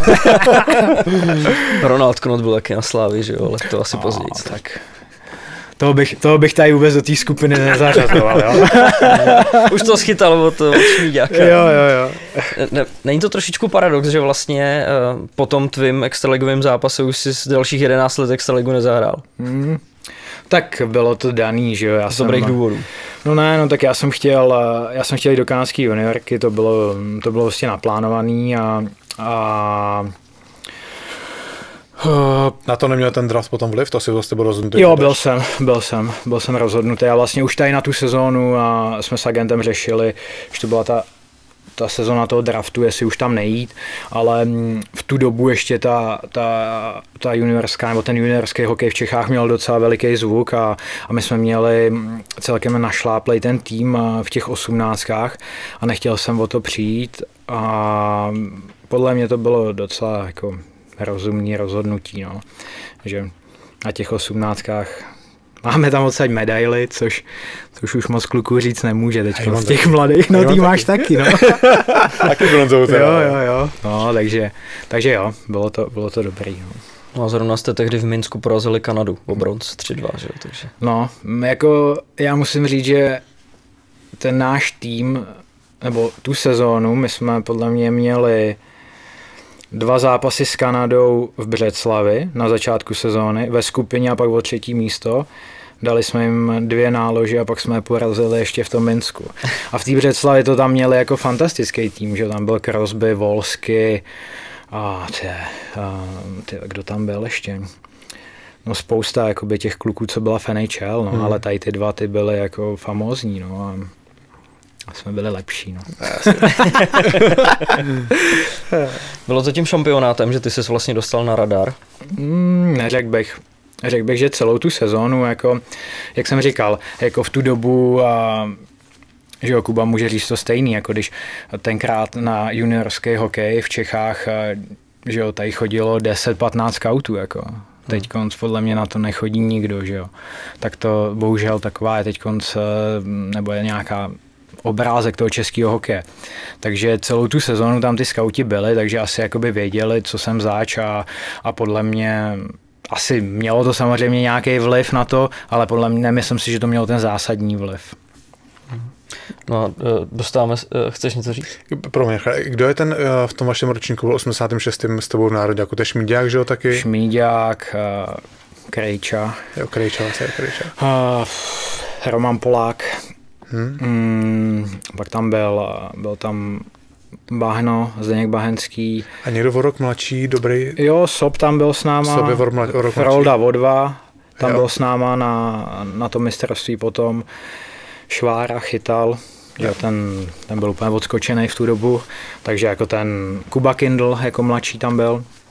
Jo, takže ten tým byl fakt našlapaný a my jsme se o tom nedávno se Šmíďákem bavili a vlastně z našeho týmu, z těch 20 lidí, co tam bylo, tak podle mě 12 bylo draftovaných. Jenom z toho týmu. A pak bylo, že další spousta kluků, co tam nebyli, nebo já nevím, byli v kanadských juniorkách a takhle, takže bohužel, no, teď ta doba je jiná. To je slušný. Tak se dostáváme k tomu draftu 2004 St. Louis, 4. kolo. S kolika týmama si jednal, nebo věděl si, že by to mohlo dopadnout zrovna s tím mužstvem, případně myslel si, že to bude vejš nebo níž?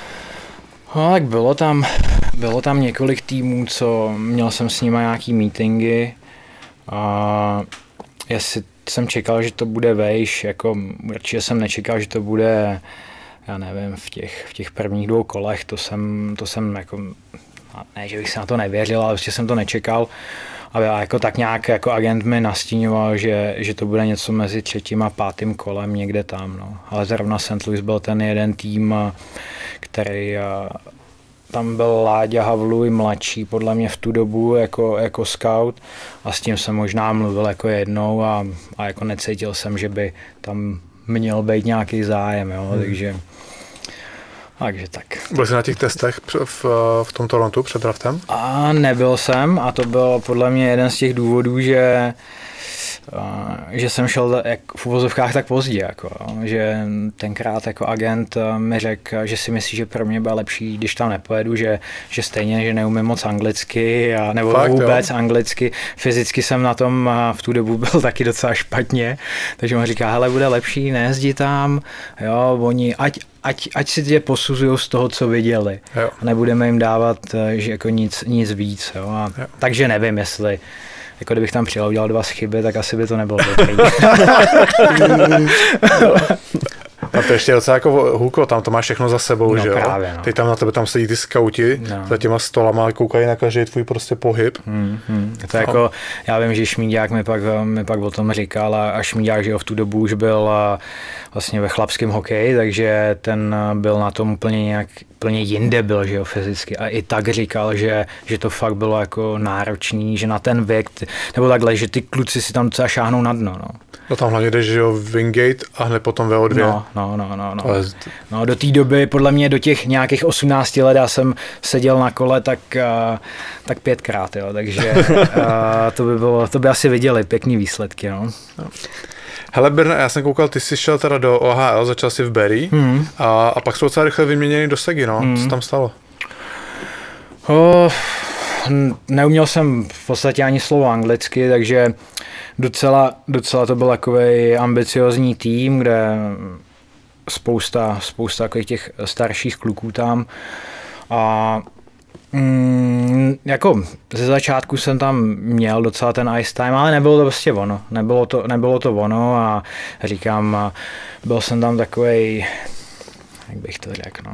Vlastně nebyl jsem tam ve svý kůži, tak vlastně jsme s agentem si řekli, co a jak dál. V Saginaw byl vlastně GM, co ještě sezónu předtím, nevím, jestli byl úplně head scout Edmontonu, ale byl tam docela vysoko v nějakém tom jejich scoutingu, takže ten mě znal, ten hned řekl, že mě chce, Kvápa byl v Saginaw, jo, a my jsme spolu měli nějakou historii, takže mu to dávalo smysl a přišel jsem tam a tam vlastně hned od začátku to prostě šlapalo, i když jako ten tým byl, tu první sezónu byl špatný, neudělali jsme playoff, ale hned jsem se tam cítil, že OK, tady se zlepšuju a tady chci být, no. Tam byl Business ty s tebou? Byl, no. Jo? Byl tam. Kuba Svoboda tam potom přišel? Nebo ten byl až potom. Já jsem tam byl vlastně s Kvápou a další sezónu jsem začal sám. Oni nechtěli žádného jiného cizince a pak v polovině tam přišel Vašek Mejdl ke mně. Jo, takže, z Plymouthu, no. Takže to už byl že takový starší kluk, nebo vlastně stejný ročník jak já, ale už v té lize byl díl než já, takže docela mi to taky pak pomohlo, že jsem tam někoho měl. No. Jako tu půlku sezóny bylo skvělý, naučil jsem se anglicky, všechno tak, jak má být, ale pak už jsem si říkal, ale už by to možná někoho chtělo. Takže jsem se o tom začal bavit s tím GM a on říká, OK, jestli to takhle cítíš, tak uvidíme, kdo bude volný a někoho ti sem dovedem. No. A se jenom město nic moc viděl. No, tak stačí se podívat na net, že jo, je tam na počet obyvatel je to top 5 v Americe, kde je nejvíc vražd, jo, takže... Fakt jo? Jo, takže nic moc, no. Vlastně každý jsme tam, nebo dva kluci vždycky měli k sobě jednoho policajta, který kdyby cokoliv se dělo s čímkoliv, tak prostě 24 hodin denně jsme mu mohli zavolat. No a vlastně nás tam vzali do té nejhorší části. Jeli jsme prostě nějakým tím, určitě to bylo policejní auto, jenom to nemělo ty nápisy. A on seděl a vlastně celou dobu řídil a měl brokovnici takhle u sebe nabitou. A on říká, hele, tamhle je červená, neexistuje, že tady zastavíš. Jako. Až takhle, jo? No, nesmíš tam zastavovat, vlastně musíš to projíždět. A říkal, a kdyby náhodou jste někdy zabloudil a někdo ti vstoupil před auto, tak nezastavuj. Prostě nezastavuj, neexistuje. Snaž se mu vyhnout samozřejmě, ale nesmí zastavit. A říkám, no, tak to je skvělý vědět, no.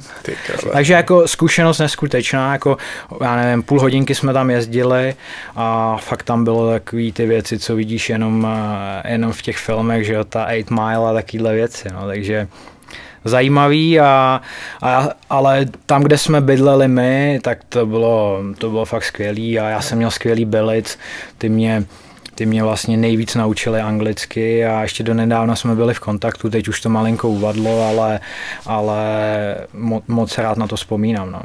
No a ty jsi na ty města potom neměl moc dobrý štěstí, ta Peoria byla taky strašná, co hrát na farmě, ne? No, tak to bylo úplně, že jo, ty podepíšeš a první, co se tě zeptali, ty vole, ty jsi byl v Peorii, jo, no, šílený, že jo, tam už snad jenom Syracuse je horší než tady to, no ale zase to mělo své výhody, že jo, vy jste tam přiletěli a v tom městě jediný, co bylo, jak byl Big Al's, ten strip club, takže si věděl, ale my s nima hrajeme, oni přiletěli, já nevím, plácnu vedle hotelu. No ano, hned vedle hotelu, no.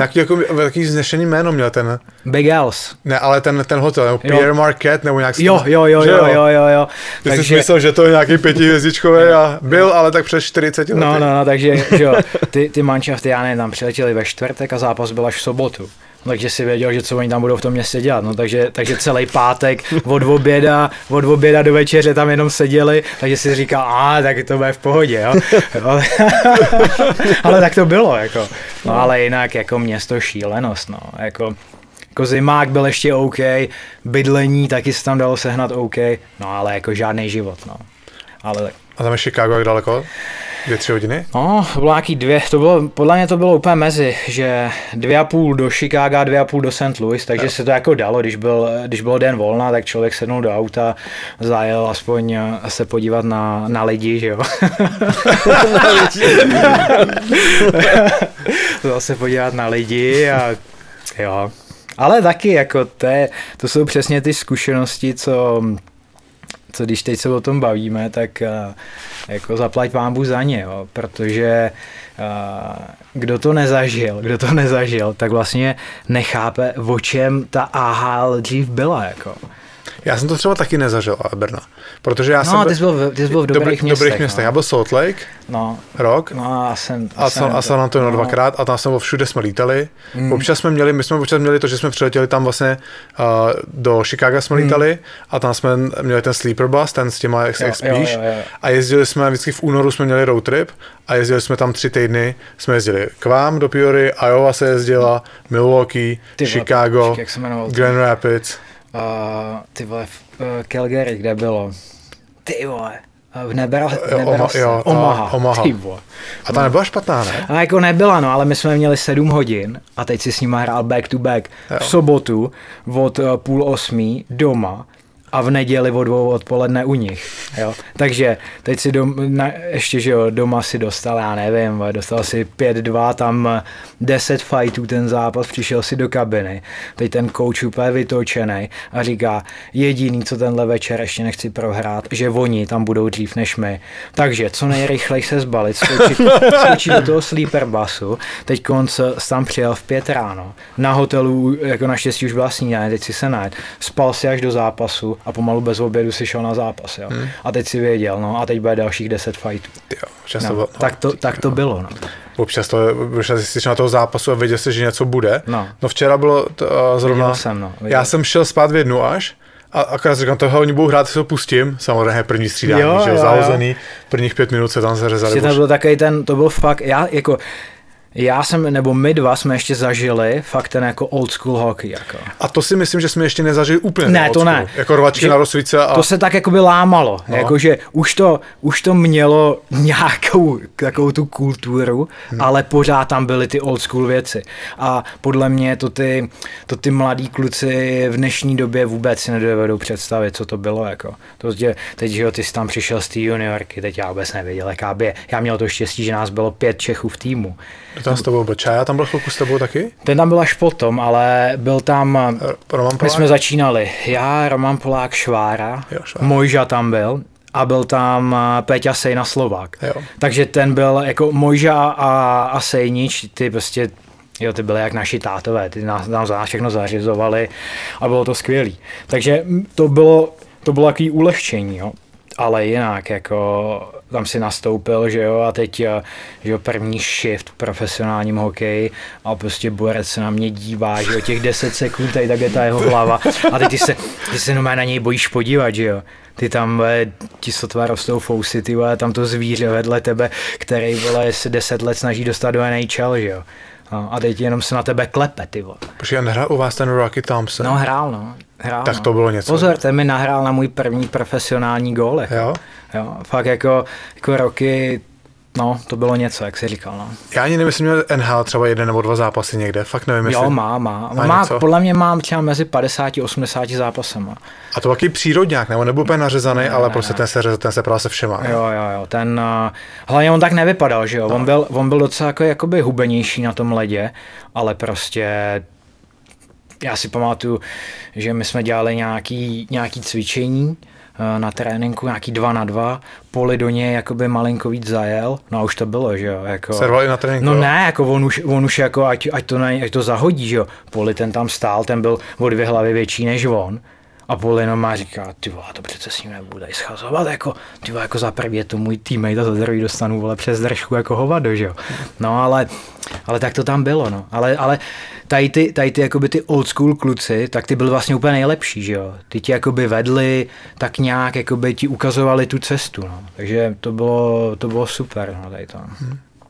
Hele Brna, a ty si tu třetí zápasu na farmě, tam máš jenom 2 zápasy, pak jsi šel do Finska a tam máš jenom 6 zápasů. Vlastně já hned na začátku té sezóny jsem si přetrhal vazy v koleni a věděl jsem, že už jako, že jo, seš tam 2 sezóny, vlastně nic nahoru, jako možná tu první sezonu tam byla docela velká šance, že by mě zavolali, že jsem fakt cítil, že byly tam takový ty chvíle té sezóny, kdy mi to fakt šlo. No, ale nic, nepřicházelo to, tak říkám, no, tak prostě, že skončím, že jdu zpátky do Evropy. No, tak jsem se tam uzdravil a pak se mi vlastně požádali, jestli by mě neuvolnili, oni, že jo, šel jsem do Lachty a tam jsem si zlomil vlastně ruku a i v paži vlastně mezi loktem a ramenem, no, někdy 2 dny před Vánocema a tím to pro mě skončilo ta sezóna.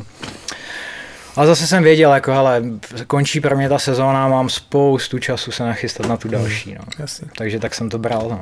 Jo. No a neskomplikovalo ti to pak tu tvoji situaci při přestupu do TPS? Ale vůbec ne, tak tam ten GM vlastně měl 2 práce, byl GM v TPS a byl evropský head scout Detroitu, takže moc dobře jakoby o mě věděl, tak nějak jsme se dokázali poznat, ještě než jsem nám podepsal a hlavně on přiletěl jsem za mnou do Čech, jo, takže i když to bylo za docela směšný peníze, tak jsem hned věděl, že tam chci jít. Říkám, hele, dám tam tomu sezónu v tom týmu, on mi jakoby nastínil, jak ten tým bude vypadat, že oni skončili nějaký 11. sezónu předtím a on říká, hele, já tam vlastně vezmu kluky, o kterých vím, že jsou prostě hladoví, že se budou chtít, že třeba měli 1-2 sezony špatnou, ale jakoby vím o nich, že to jsou velice slušní hokejisti a takovýhle tým postavíme. No, to postavili a vyhráli jsme titul, no. Saša Salák s tebou? Ne, ten odešel, no, a vyhráli jsme titul a to byla neskutečná sezóna, jako vlastně jak mimo led, tak i na ledě. No. Konečně je tam hezký město, ne? Tam ten přístav byl docela hezký, ne? To bylo fantastický, no. Fantastický nažití a hlavně, že jo, je to klub, kde já, když jsem tam přišel, tak podle mě, teď já bych nekecal, možná měli 11 titulů a my jsme tam pak udělali ten 12. Takže ty lidi moc dobře cítili z toho týmu, že tam nějaký potenciál na to, jak ta sezona šla, jakoby udělal velký úspěch je tam velká hala, že jo, je tam na 12 000 lidí, na ty velký zápasy a to bylo plný, jinak to tam chodilo pořád, já nevím, 7-8 tisíc lidí, takže to bylo bomba. Ty lidi tím žili celou sezónu a říkám, no, měli jsme kouče, Kai Suikanen, vlastně první Evropan, co kdy vyhrál AHL a ten prostě věděl. Jako trenér vyhrál AHL nebo jako hráč? Jako hráč ještě. Jo. A ten věděl, že když byl v sobotu doma zápas, plácnu, IFK Helsinki, plná hala, vyhráli jsme, přišel do šatny a říká, kluci, já vám závidím, že vy teď půjdete do města a vy si to všechno užijete. Já jdu domů koukat na televizi, vole, s manželkou, ty vole. Říká, hoši, jděte hlavně ven a užijte si to. Dokavať můžete. Takže takovejhle jakoby přístup on tam k tomu měl a všichni za ním šli úplně hlava nehlava. To byl v uvozovkách jako nějaký bůh tam, jako. Prostě to, co on nám řekl, tak prostě tak platilo, jako. A když on řekl, jde se ven, tak se šlo ven. Takže to bylo skvělý úplně. To už se dneska neděje asi, viď? Tak ta doba je jiná, že jo, jako my jsme šli ven, ale že jo, dělali jsme prostě blbosti, ale nebyly žádný tady ty telefony, ty vole, kdy si tě lidi natáčí, jo, že se tamhle ty vole vychčeš u stromu, jo, jasný, když to takhle přeženu, no, takže ta doba prostě byla jiná, jako teď samozřejmě, já nevím, třeba Filip, že jo, Pešán je podobný, jako, ale bohužel i ty lidi jakoby v těch městech jsou jiný, jako mně přijde, že poslední dobou lidi, a podle mě je to i v Liberci, oni jenom čekají na něco, aby ti to pak jakoby mohli vrátit, jo. A je to škoda podle mě, že to v tom Finsku, že jo, v tom TPS, tam já jsem to cítil, jak prostě to je celý to město je prostě spolu. Tam, já nevím, bylo v baru, nevím, 200 lidí a když jeden hráč z TPS řekl, no tak teď si prostě všichni dáte panáka, tak si všichni dali panáka, když to takhle přeženu, jo. Teďkonc už takovýhle věci se nedějou, no. No, to muselo být obrovská satisfakce pro tebe, ne? Když si vlastně 1 nebo možná 2 sezóny před tím titulem nehrál pořádně, měl si za sebou zranění. Možná nebylo to i náročné se zpátky dostat do takovéhohle kolotoče, do zápřehu? To vůbec, já jsem fakt, já nevím, od nějakého března jsem už pak mohl dělat úplně všechno, že nic mě nelimitovalo, takže jsem věděl, že mám, já nevím, 5 měsíců na to se nachystat. A já jsem byl tak nachystaný, že ale hlavně jako natěšený, že jdeš někam do novýho. Teď jsem jakoby všem chtěl dokázat, že ten hokej tak nějak umím a bylo to fantastický. No. A jak rychle si to tam sedlo takhle, když jsi mluvil o tom, jak se ten tým skládal? Od kdy jste vy tak jako věděli, že jste fakt silný? Jsme hráli nějakou, to nebyla Liga mistrů, to byla nějaká ta European Trophy. Jo, to bylo. A tam jsme měli jako velice slušný výsledky. A hned, jak ta sezona začala, tak podle mě, já nevím, jestli, možná jsme dokonce začínali tu sezónu doma s Jokeritem, jo, a hned jsme 5-1 jsme vyhráli, takže všichni úplně, jako ten tým není vůbec špatný. Do toho těsně před ligou tam vlastně podepsali Tomáše Plíhala, že jo, z NHL rovnou šel tam, v NHL spíš takový defenzivní hokejista a tam přišel a to bylo vlastně minimálně 1, ne-li 2 sezóny, vlastně to úplně top hokejista v té lize, i když třeba nikdy neměl tolik bodů, ale tím, co odváděl jakoby tomu týmu, neskutečný na buli. Nejlepší hráč na buli, proti kterému jsem vyhrál. Fantastický na buli, oslabení, jo, ale to hokejový IQ na takový úrovni, že to je jeden jakoby fakt z těch hokejistů, s jakým já jsem si hodně užíval ten hokej, no. A nebál se večírku? V tu dobu už malinko, jo? Ale dokázal si vždycky najít nějakou skulinku.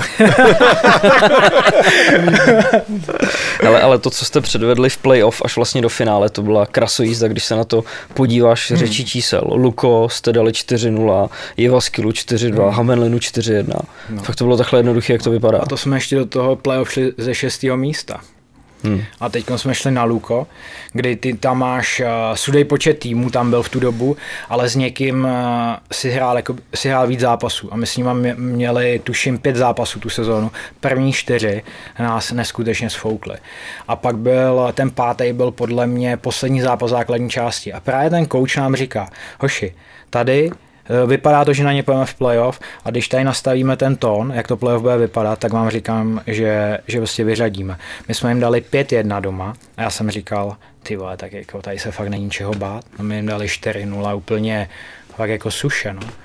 A tam se to jakoby celý odpíchlo úplně, že ten manšaft byl tak v pohodě, tak sebevědomý, byli tam ty zkušení kluci, byl tam ten Ilari Filipula, Vileva Halachty, prostě fakt jakoby velký hráči v té finské lize a ty tomu dodali úplný klídeček a vlastně to celý táhli. No. Ale tak po tom klídečku trošku přitvrdíme. 12-13, Lev Praha, KHL, 7 zápasů ve finále proti Magnitogorsku. Musela být neuvěřitelná řežba, ne? Navíc doma, v O2 aréně. Ale já jsem třeba v tom týmu neměl vlastně takovou roli, nebo takovou velkou roli, ale to byly 2 sezóny, jako fakt, který jsem si hodně užil. Ta skupina těch českých kluků, co tam byla, tak jsme strašně jakoby byli si blízcí. První sezónu to bylo takový složitější s těma cizincema, ale tu druhou sezónu vlastně tam i ty cizinci se prostě na to nabalili a tam byla taková parta, že jak ta sezóna šla, tak jako my jsme si říkali, že prostě my máme na to, aby jsme to celý vyhráli. I když jsme říkali, uvidíme, co je rozhodčí, jo? Že samozřejmě vedení KHL asi nechce, aby tu ligu nevyhrál nikdo od nich, že jo. No, ale oni, musím říct, že pískali velice dobře, no a to finále, to je zážitek, to je veliký zážitek, že jo, ta O2 Arena vyprodaná, vlastně lidi, co tam v ní dělají, tak nám říkali, že ani ve 2015 na Čechy tam nebyla taková atmosféra, jaká tam byla na nás, no. Že tam fakt jakoby ty lidi, co tam všichni byli, tak to brali tak, že hraje Česko-Rusko, že jo. A oni úplně tím žili a bylo to fantastický, ale bohužel, no, ten 7. zápas Vabank nevyšel. No, je pravda, že tohle to byla velká škoda z tvýho pohledu. Já jsem tam byl na jednom zápase, už teďko nevím kolikátý, ale všichni jsme dostali takový ty bílý trička s tím logem, všichni fandili. Jo. Mi trošku se připomněl Liberec, že jak byla taková ta bílá síla, nebo jak se to říkalo. Jo. Trochu jsem tam litoval Honzu Kováře, který byl vlastně na druhé straně a tam taky dával gol v O2 aréně a ty ho tam jako vypískali neskutečným způsobem. Tak to k tomu patří. Jo, tak k tomu patří jako vy, že jo, v tu dobu s Mozjakinem dva nejlepší hokejisti té ligy, jako ty byly úplně odskočený a to, jak jsem říkal o tom, že mě bavilo se koukat na Řepu s Horinou, tak tady jsem měl teda víc času se koukat na Kovyho s Mozjakinem, že jsem těch minut na ledě tolik neměl a to občas jako prostě jsme tam seděli na té střídačce a když dali gola, tak prostě jsme se jenom všichni na sebe podívali a prostě klobouk dolů, no. Můžeš dělat, co chceš, ale když oni jsou na takovém levelu, tak to prostě je. No. Mimochodem Honza Kovář, to, co teď předvádí ve švýcarské lize, tak to je taky něco neuvěřitelného. Jo, tak... Tě včera neodepsal, veď? Ne, já nevím, že... Musím říct, že jsem taky teď koukal na nějaký zápas a to je prostě Kovy. Kovy je veliký vítěz u mě. Ten to chce a i když prostě potřebuje nějaký věci mimo hokej k tomu, aby byl v pohodě, tak je. Promiň, že ti do toho skáču. Je to podle mě playoff, kdy on hrál v té Plzni, já už nevím, co to bylo za zápas. A podle mě to bylo nevím proti komu, to je jedno. A vyhráli první zápas doma Plzeň a my jsme dělali přenos a pak jdu a tam jdeme kolem šatny a bylo třeba prostě 20 minut po zápase a on tam v civilu, ne? Já říkám, ty nemáš výběh a on, já jdu na pivo. tak. Prostě mu chutná pivo, ale tak to je a jako to, co on pak odevzdá na tom ledě, tak to není 100, to je 120, že jo, tak to prostě je a já jsem měl to štěstí vlastně jedno mistrovství s ním být v lajně s ním a s Řepou a jako říkám, jako prostě kluci jako on, Červus, když dostaneš tu šanci s nima hrát a tak nějak víš, co oni potřebujou, tak i když třeba občas musíš malinko někde jakoby za ně udělat nějakou práci, tak ale 1000krát se ti to vrátí potom. No. Já vůbec nechápu, jak tenhle hráč o sobě může tvrdit, že je jako nehokejovej. Že má jenom jako štěstí, že se vždycky k tomu nějak tak jako skromnej, no. Jo, přesně tak. Skromnej a dělá si prdel zároveň. Jo, tak no. Jako ten gól z prvního finále Cugu proti Servet, ten byl jeho, že tam jako utemoval mantinel a vlastně poslal do šance Hoffmana a v druhém zápase taky Linus Umark, špatná přihrávka, on si do toho najede, v podstatě to sklepne ze vzduchu a sám skoro zakončí, dostane se před bránu. Ale to je ten jeho hockey sense, že jo, že on tak čte tu hru, že vlastně předvídá, co by ten back s tím pukem mohl udělat a o tom kvůli tomu je na takovém levelu, na jakým je, no. A už dlouhodobě, že jo, není to tak, že to je jedna sezona, pak ne, vlastně já nevím, 10 let jede na tom nejvyšším levelu. No. Ty jsi nabitý jak svině, ale... Michal včera komentoval právě to finále. Jo. Jsi nabitý, ty to je ono. Promiň, že se bavíme o někom jiným než o tobě. Úplně v pohodě. Já tady musím stíhat ten rozjetý vlak, který tady, já bych jenom neseděl a nekoukal se na vás. Dobře. Jak vy si tady povídáte spolu. Dobře, já o tom nevím nic, já to neviděl. Že? To jsi tam poprvé, ne? To je prvních pár minut. Co dávali anatomii života, jo? Dělal přípravu na rozhovor. Jo. No ale když to teda nevyšlo s Lvem Praha, tak ty jsi pak spravil chuť s Libercem 2016 v extralize. Jsme tady zase u toho duelu se Spartou. Neuvěřitelný boj o titul. Tak celá ta sezona ta byla odskočená, že jo. Tam vlastně jsme překonali všechno, co se dalo.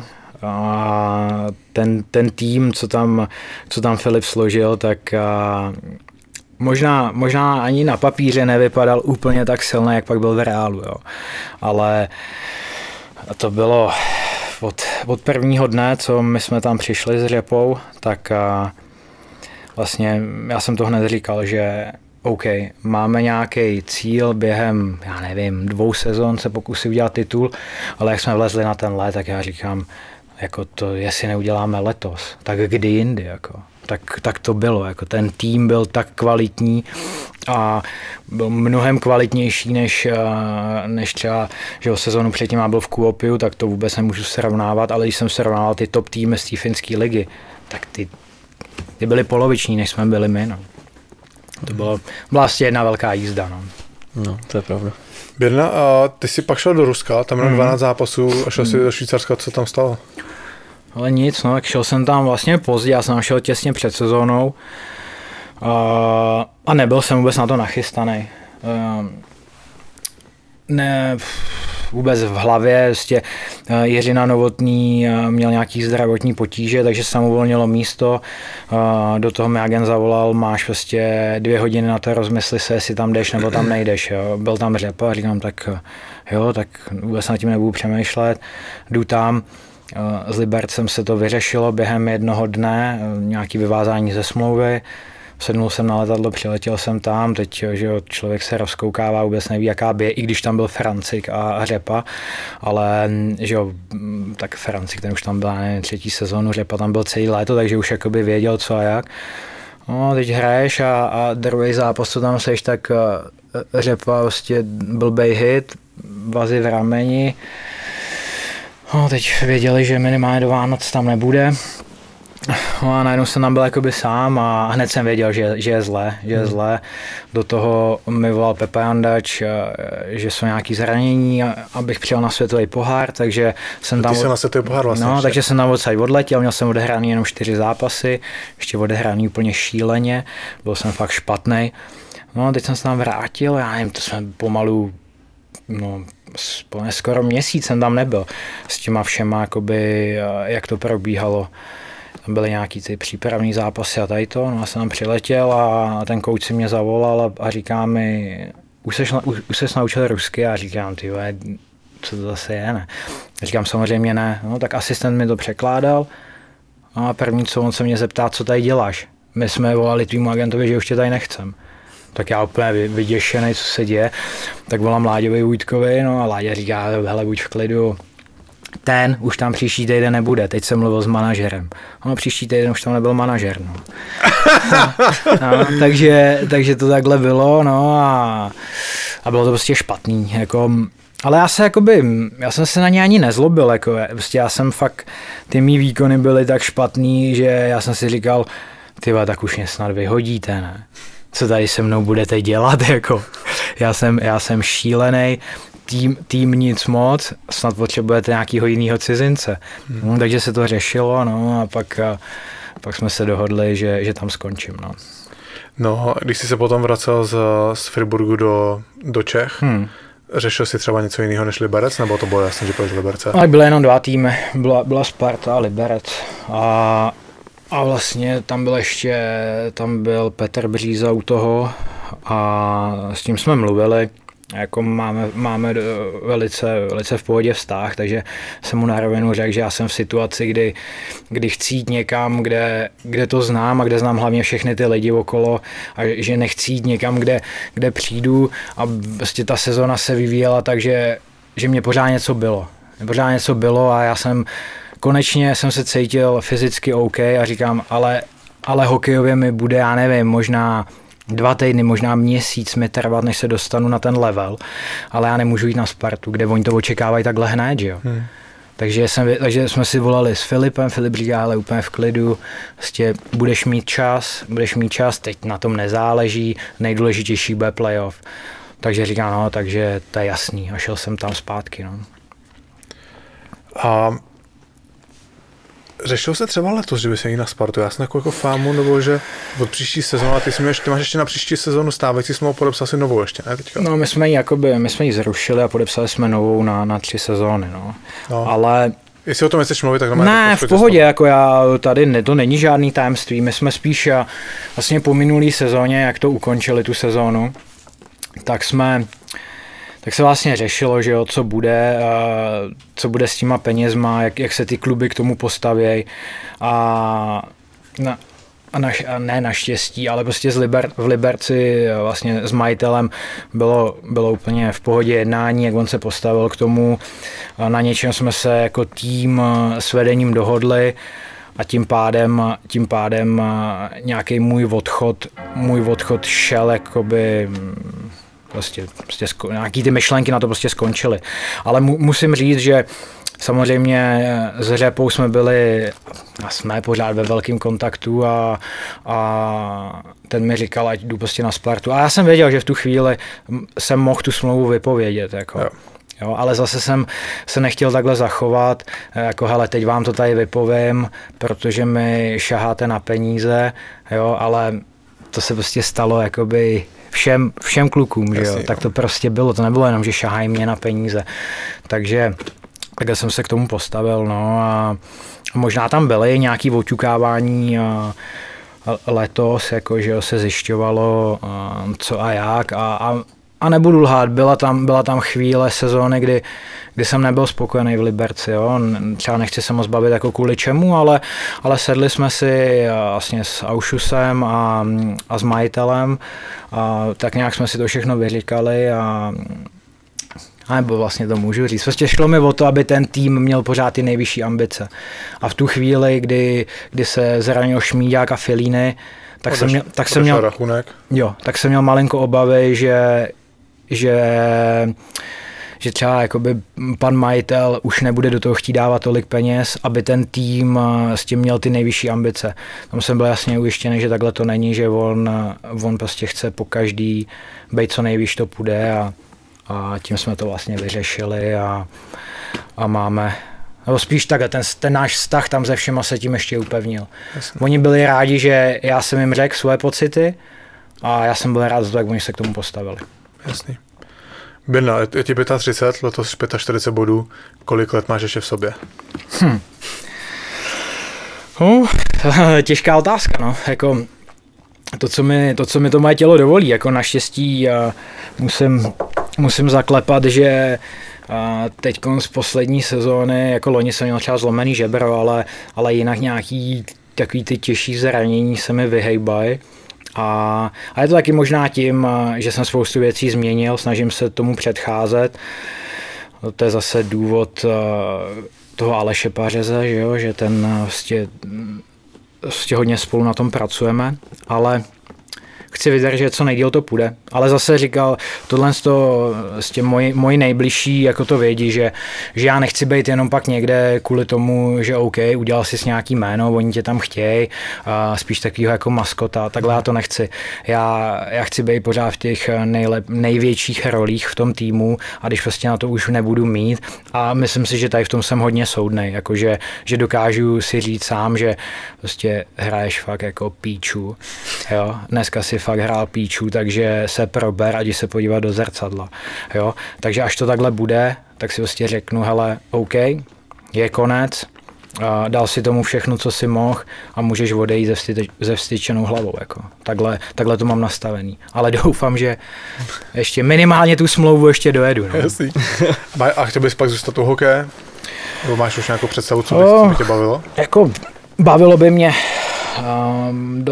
Bavilo by mě něco, co dělá třeba jako Jarda Hlinka, jo. Vlastně takovýhleho.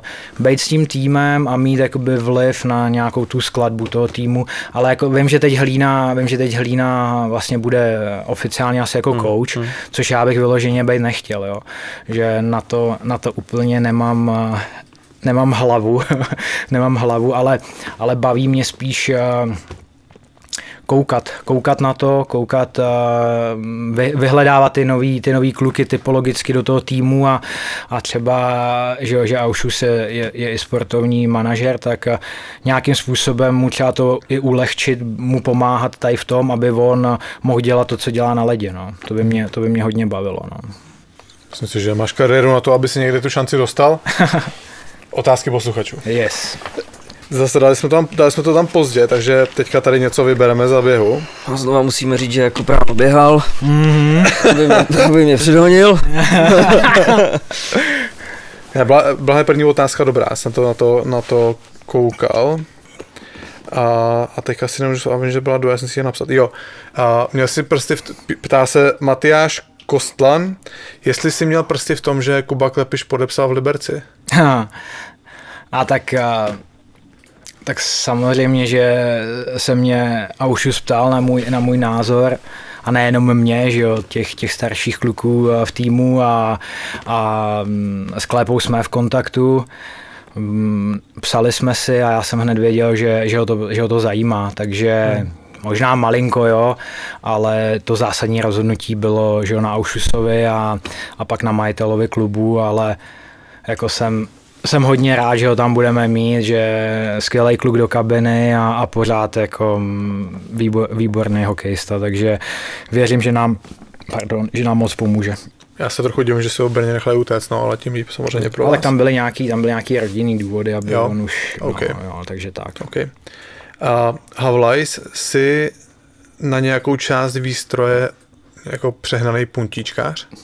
To ani ne, spíš mám, já nevím, takový ten rituál, jakože všechno si oblíkám zleva, no, jako, ale jinak z výstrojí je to tak nějak jedno.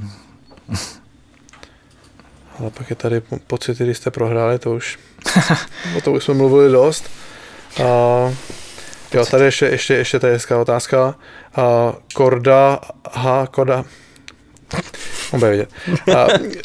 Co dělá Liberec tak dobře, že se do něj hráči po nějaký době rádi vracejí? Tak je to v Čechách, na Čechy to je velký klub, ale ta atmosféra je tam prostě, je tam malinko jiná než těch velkých klubech, je to prostě takový, jsou tam stejný lidi dlouho, ale i ty lidi se snaží jakoby furt vzdělávat, posouvat někam, takže podle mě vždycky se chceš vrátit někam, kde ti bylo dobře, tak to je, jo. A když jdeš někde z ciziny, že víš, že jsi nějaký peníze vydělal, tak i nějaký peníze oželíš jenom kvůli tomu, že jdeš tam, kde prostě víš, že to bude prostě super a zázemí a prostě všechno okolo toho klubu, no. Takže to je podle mě ten důvod. A nikdo tam zbytečně nestresuje, ne? I podle toho, co ty si říkal, když jsi rozhodoval mezi občas Aušus, no. Občas Aušus, ale Šmíďák ho vždycky skrotí, takže to je v pohodě. A taková uvolněná atmosféra tam, já si pamatuju, že po tom titulu 2016, jestli už to bylo v létě nebo před další sezónou, tak si pamatuju, že my jsme tam natáčeli s videokoučem, Vladykou, a přijel tam Petr Vampolach jako s banánem. Tak jako pochodoval a no. Pak je tady Maty 87, který si myslím, že nebude tvůj fanoušek. Ptá se, proč tolik Liberec simuloval v sérii se Spartou. Já to nemusím odpovídat. Ale úplně v klidu na to odpovím, jako. Nevím, jestli jsme simulovali, já jsem tam jednou simuloval, stálo mě to pěknou rodinnou dovolenou, takže tak to je, já jsem to normálně řekl, že v tu chvíli, kdy já jsem to udělal, tak jsem to chtěl udělat, abych pomohl svýmu týmu, ale kdyby ten rozhodčí, co stál 2 metry ode mě a odpískal to hned, tak jsem to dělat nemusel. Ale ono, když ty tam stojíš a ty to moc dobře znáš a dostaneš jeden velký, druhý, třetí, čtvrtý a ono se nic neděje, no tak pak prostě upadneš, no. Já si předtím tu situaci vím, já tam byl na to zápas. No, to bylo takhle hned pod váma. Jo, hned pod váma. A musím říct, že hned ta první, mě prostě jsem jí dostal úplně přesně na ten bok, kde nic není a tam mě fakt bolela. Ty ostatní jsem ani nevěděl. A když jsem pak cítil, že do mě šťouchnul po 5. Já říkám, tak já nevím, no, tak prostě upadnu. Spadnu, no. Tak prostě spadnu, no. A tak to bylo. Ale jinak si to já nemyslím, že jsme simulovali. Ale ne, v pohodě. To bylo spíš jako z legrace. Jo. Jsem to položil. To byl Sukel, který do tebe tam takhle řezal? Nebo? Jo. Ještě mu pak musím poslat. To jsme řešili už. Ještě mu pak musím poslat účet za ty zuby, protože to byl taky on. Taky jo. Jo. Má novou smlouvu, tak to. Jo, má novou smlouvu. V Litvínově tam platí dobře, takže je v pohodě. Birna, díky moc. Bylo to skvělý, díky za tvůj čas a dej se hlavně dohromady, užij si volno. Jo. Já moc děkuji za pozvání. Děkujeme, že jsi přišel. Jo, díky. Díky moc. Děkujeme Míšovi Birneru, kterýho už taky můžeme nazývat přítelem programu a to zní dobře. No a co teď, Kubo? Ty jedeš teda na tu Moravu? Já pojedu asi na Barandov, či co? Ale hlavně budu... No comment, ale hlavně budu makat na zahradě, takže klasika, no. Hele, co je teď teda dalšího v plánu, na co se bombaři a hrdinové můžou těšit? Richarde, hezký tajenky tady házíš, no, jsem na to zvědavý, jestli to rozluštíš někdy. No, na začátku, dneska vlastně, když to posloucháte, tak je čtvrtek, já jsem ještě pořád na Moravě, doufejme, že se nestalo něco, že jsem se musel vrátit do Plzně. Takže já jsem ještě pořád na Moravě. Na začátku příštího týdne budou klasicky na Hero Bomby for Heroes, kde přineseme zase další zajímavý rozhovory. Potom budou zase bomby v NHL, který mimořádně nevyjdou už hned teďka v pátek. Honza Eichler tak někde pryč přes víkend, takže budeme nahrávat po víkendu. Myslím si, že v úterý to dokážeme dostat na Hero mezi vás. A ve čtvrtek bude zase klasický díl. Zní to krásně, máte se na co těšit. Kuba si odpočine na Moravě, já si odpočinu u Kolína. Tak se mějte krásně a zdar. Děkujeme, mějte se.